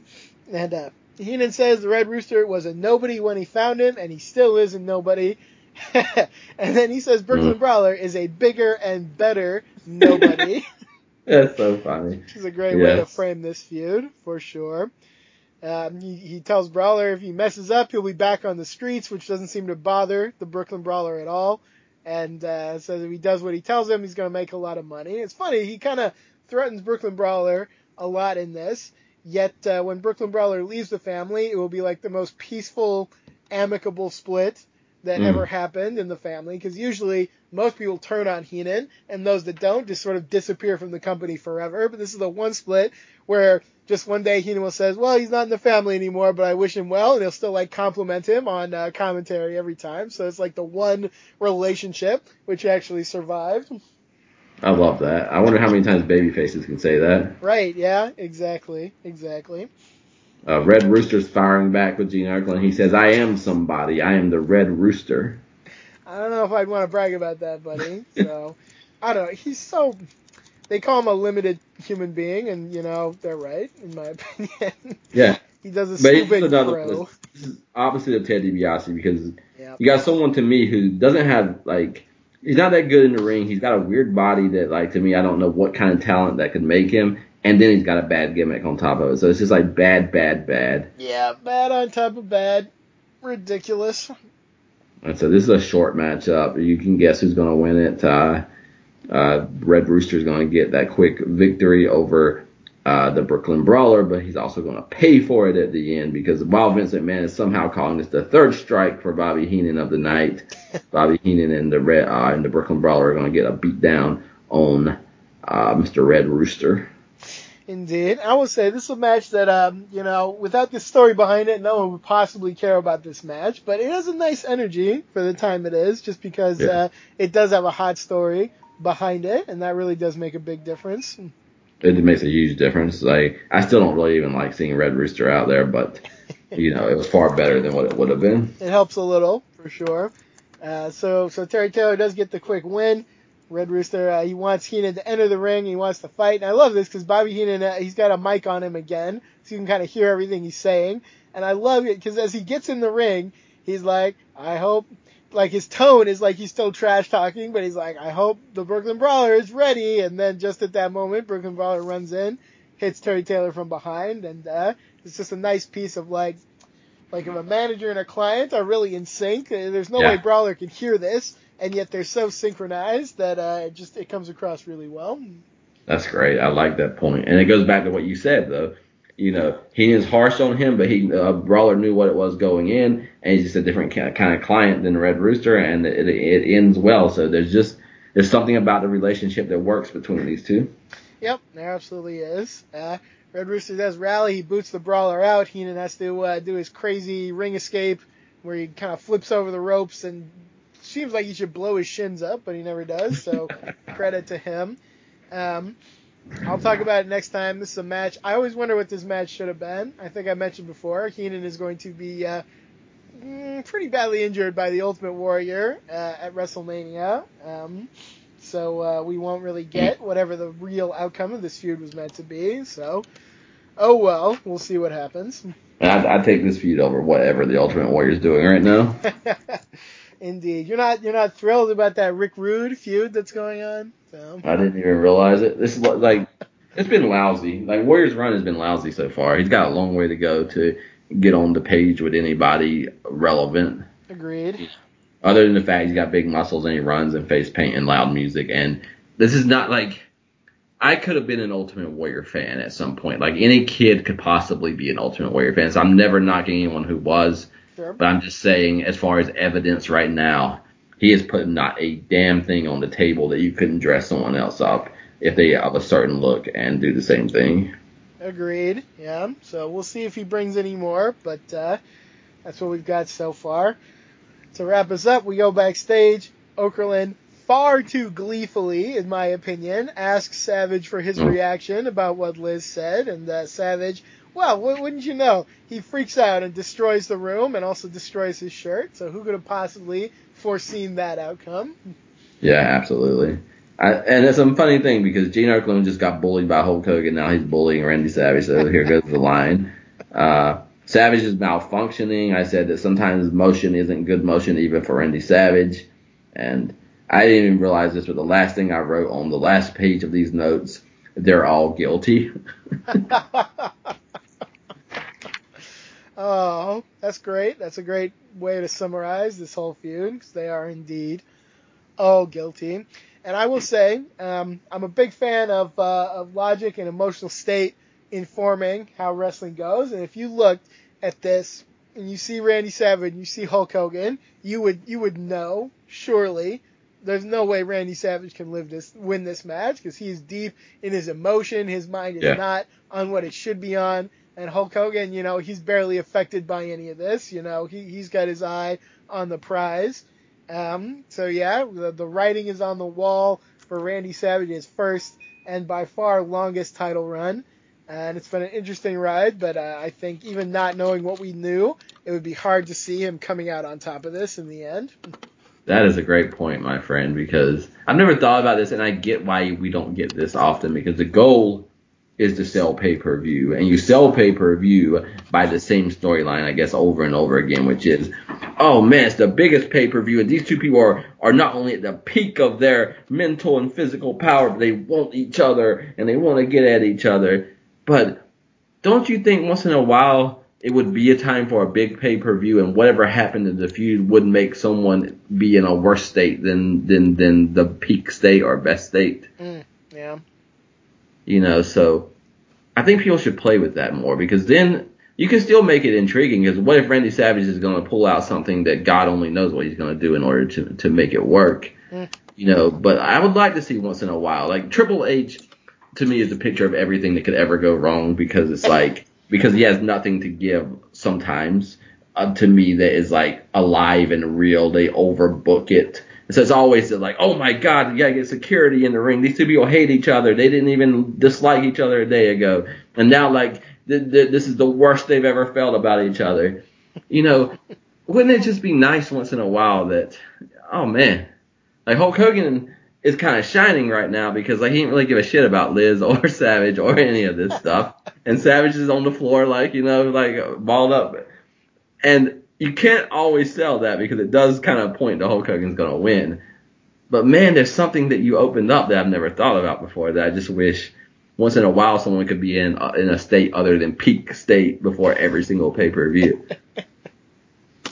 Yeah, no, I mean, there's something interesting about that, just to look at the emotions of everyone involved. So we'll keep watching. We'll see if it continues. I would say, like, look at WrestleMania 3. Both guys were definitely in, like, a certain emotional state, but neither one was, like, overwhelmed by emotion. You know, like Hulk Hogan was overwhelmed at one point, but he recovered. Andre was actually never that emotional, except to maybe be, like, motivated. So, yeah, I mean, I think you have some examples that kind of fit that well.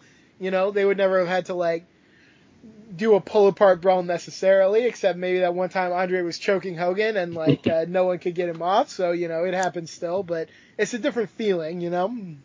It's also Andre's the only person. Andre was the Hulk Hogan of the Hulk Hogan Andre. Like, you know, he could make Hulk Hogan feel a certain way. He could not be manipulated. He had tenure and he had ethos. Everybody after that, Hulk Hogan is the Hulk Hogan in the feud. Right. Yep. So I don't know what Warrior and Hogan is going to be an example probably of what I'm talking about that I don't like. And no, it doesn't happen all the time, but it's all like they're both like in their strongest, you know, space ever, and here they come, you know. Okay, good. I actually don't know if there's an emotional aspect to that feud at all. I'm very curious, because I remember, and I didn't watch it that closely, but from what I remember, it's a little bit similar to this, and they do a lot of, like, kind of back and forth little promos, like, off on their own, but it's all about just, like, you know, there's no clips to show. It's just they're both, like, Warrior's talking about, like, his space powers, and Hogan's talking about his Hulkamaniacs, and it's just, like, a war of nonsense, like, back and forth. So I don't know if that's true, but that's my impression. Yeah, I think they might have something like a double clothesline in the Rumble or something, and to me, their whole storyline is a double clothesline. It's a test of strength, perfectly matched. Yeah. Oh my gosh. And I think it's also interesting to compare Shawn and Bret at WrestleMania 12 and Hogan and Warrior at WrestleMania 6. Are they the little guy version of that, or is it different? Oh man, that's a good question. I don't know. I know which one I prefer, certainly. Yes. But I just wonder if it's like, you know, they're both at peak. Shawn Michaels does flips and Bret Hart's a technical, and they're both at their best of this, and you know, because I guess there's something intriguing about anybody can win, but also, you know, then am I just watching a flip of the coin? And if you had WrestleMania the next night, would the other guy win? And you know, I need some emotion and some human being in this, and that's going to be the question: is Warrior going to have any emotional feuds with depth and layers in it? Yeah, I don't know. I guess we'll see. He's got Savage. He's got that thing with Jake, which never actually becomes a match, but still, you know, we're gonna have some interest in that. So we'll see. There's gonna be a lot on the table still. You know, there's going to be a lot of emotion in that Warrior Triple H feud that we get eventually. So. But now that's one I am looking forward to, actually. And both he's super thin. Like, that's Triple H. Like, that's pre-Triple H. That's what's his name from WCW? Terrorizing, yeah. He's got that slim build, and like he gets that military press that he doesn't come back from. He gets that splash and splat on the mat. And like we got to say in history a million times, he was being punished. But we don't want to acknowledge the fact that he was just a guy who got trounced by the Ultimate Warrior at one time in his career. I mean, it doesn't even exist in the narrative anymore, so we don't even have to say he was punished. It just didn't happen. So, all right. Warrior Savage and Warrior Jake / Undertaker, I think, will have layers and meaning and emotion. Yes, and that may or may not be happening near the Warrior instead of Right. with him, but still, we'll see what we get. Yeah, I recently, YouTube brought up a promo of him sitting in a casket while Jake Roberts narrated, and it definitely was, can you just sit there and please and look like you're listening? Or there's another one where Warrior's like buried up to his neck in the dirt, and that's, even better because, just sit there, be ahead. You might as well. So imagine being a kid and that's the first time you watched wrestling, because that's how I was introduced to professional wrestling. Well, no wonder you stayed a fan, because I love that stuff. So yeah, because I mean, I don't know what we probably watched. Saved by the Bell. I don't know if that was on at the time, but they're sitting in the Max. And then you change the channel, and Ultimate Warrior's locked up in wherever Jake has him.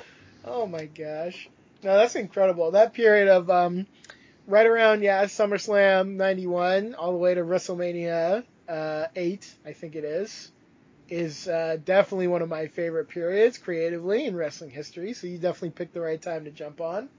Yeah, it feels a lot like what we realized that this '80s era is, which is deep storylines, themes, and symbols, and all that kind of stuff. So absolutely. All right, we're almost out of time here. Anything else we want to say about this before we wrap it up? I've never been quite as exhausted going into a WrestleMania, but these guys have laid it all out for us. These guys have exhausted us with their story, and they indeed are all guilty. Couldn't have summed it up better myself. Whew, all right. Thank you so much for listening to the show. We'll be back next week with WrestleMania 5. So watch along with us if you like. If you want to shout us out, I am on Twitter. I am at SpectralGent. Give me a shout. Give me a follow. Also, check out the great programs on LOP Radio and all the great written material on www.lopforums.com. Type that whole URL to get there.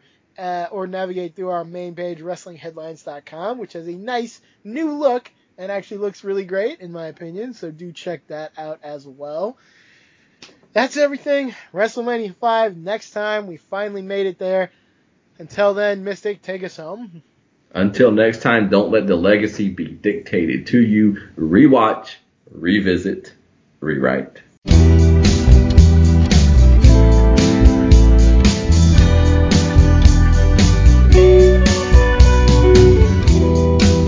I saw an undiscovered creature climbing on the mountainside.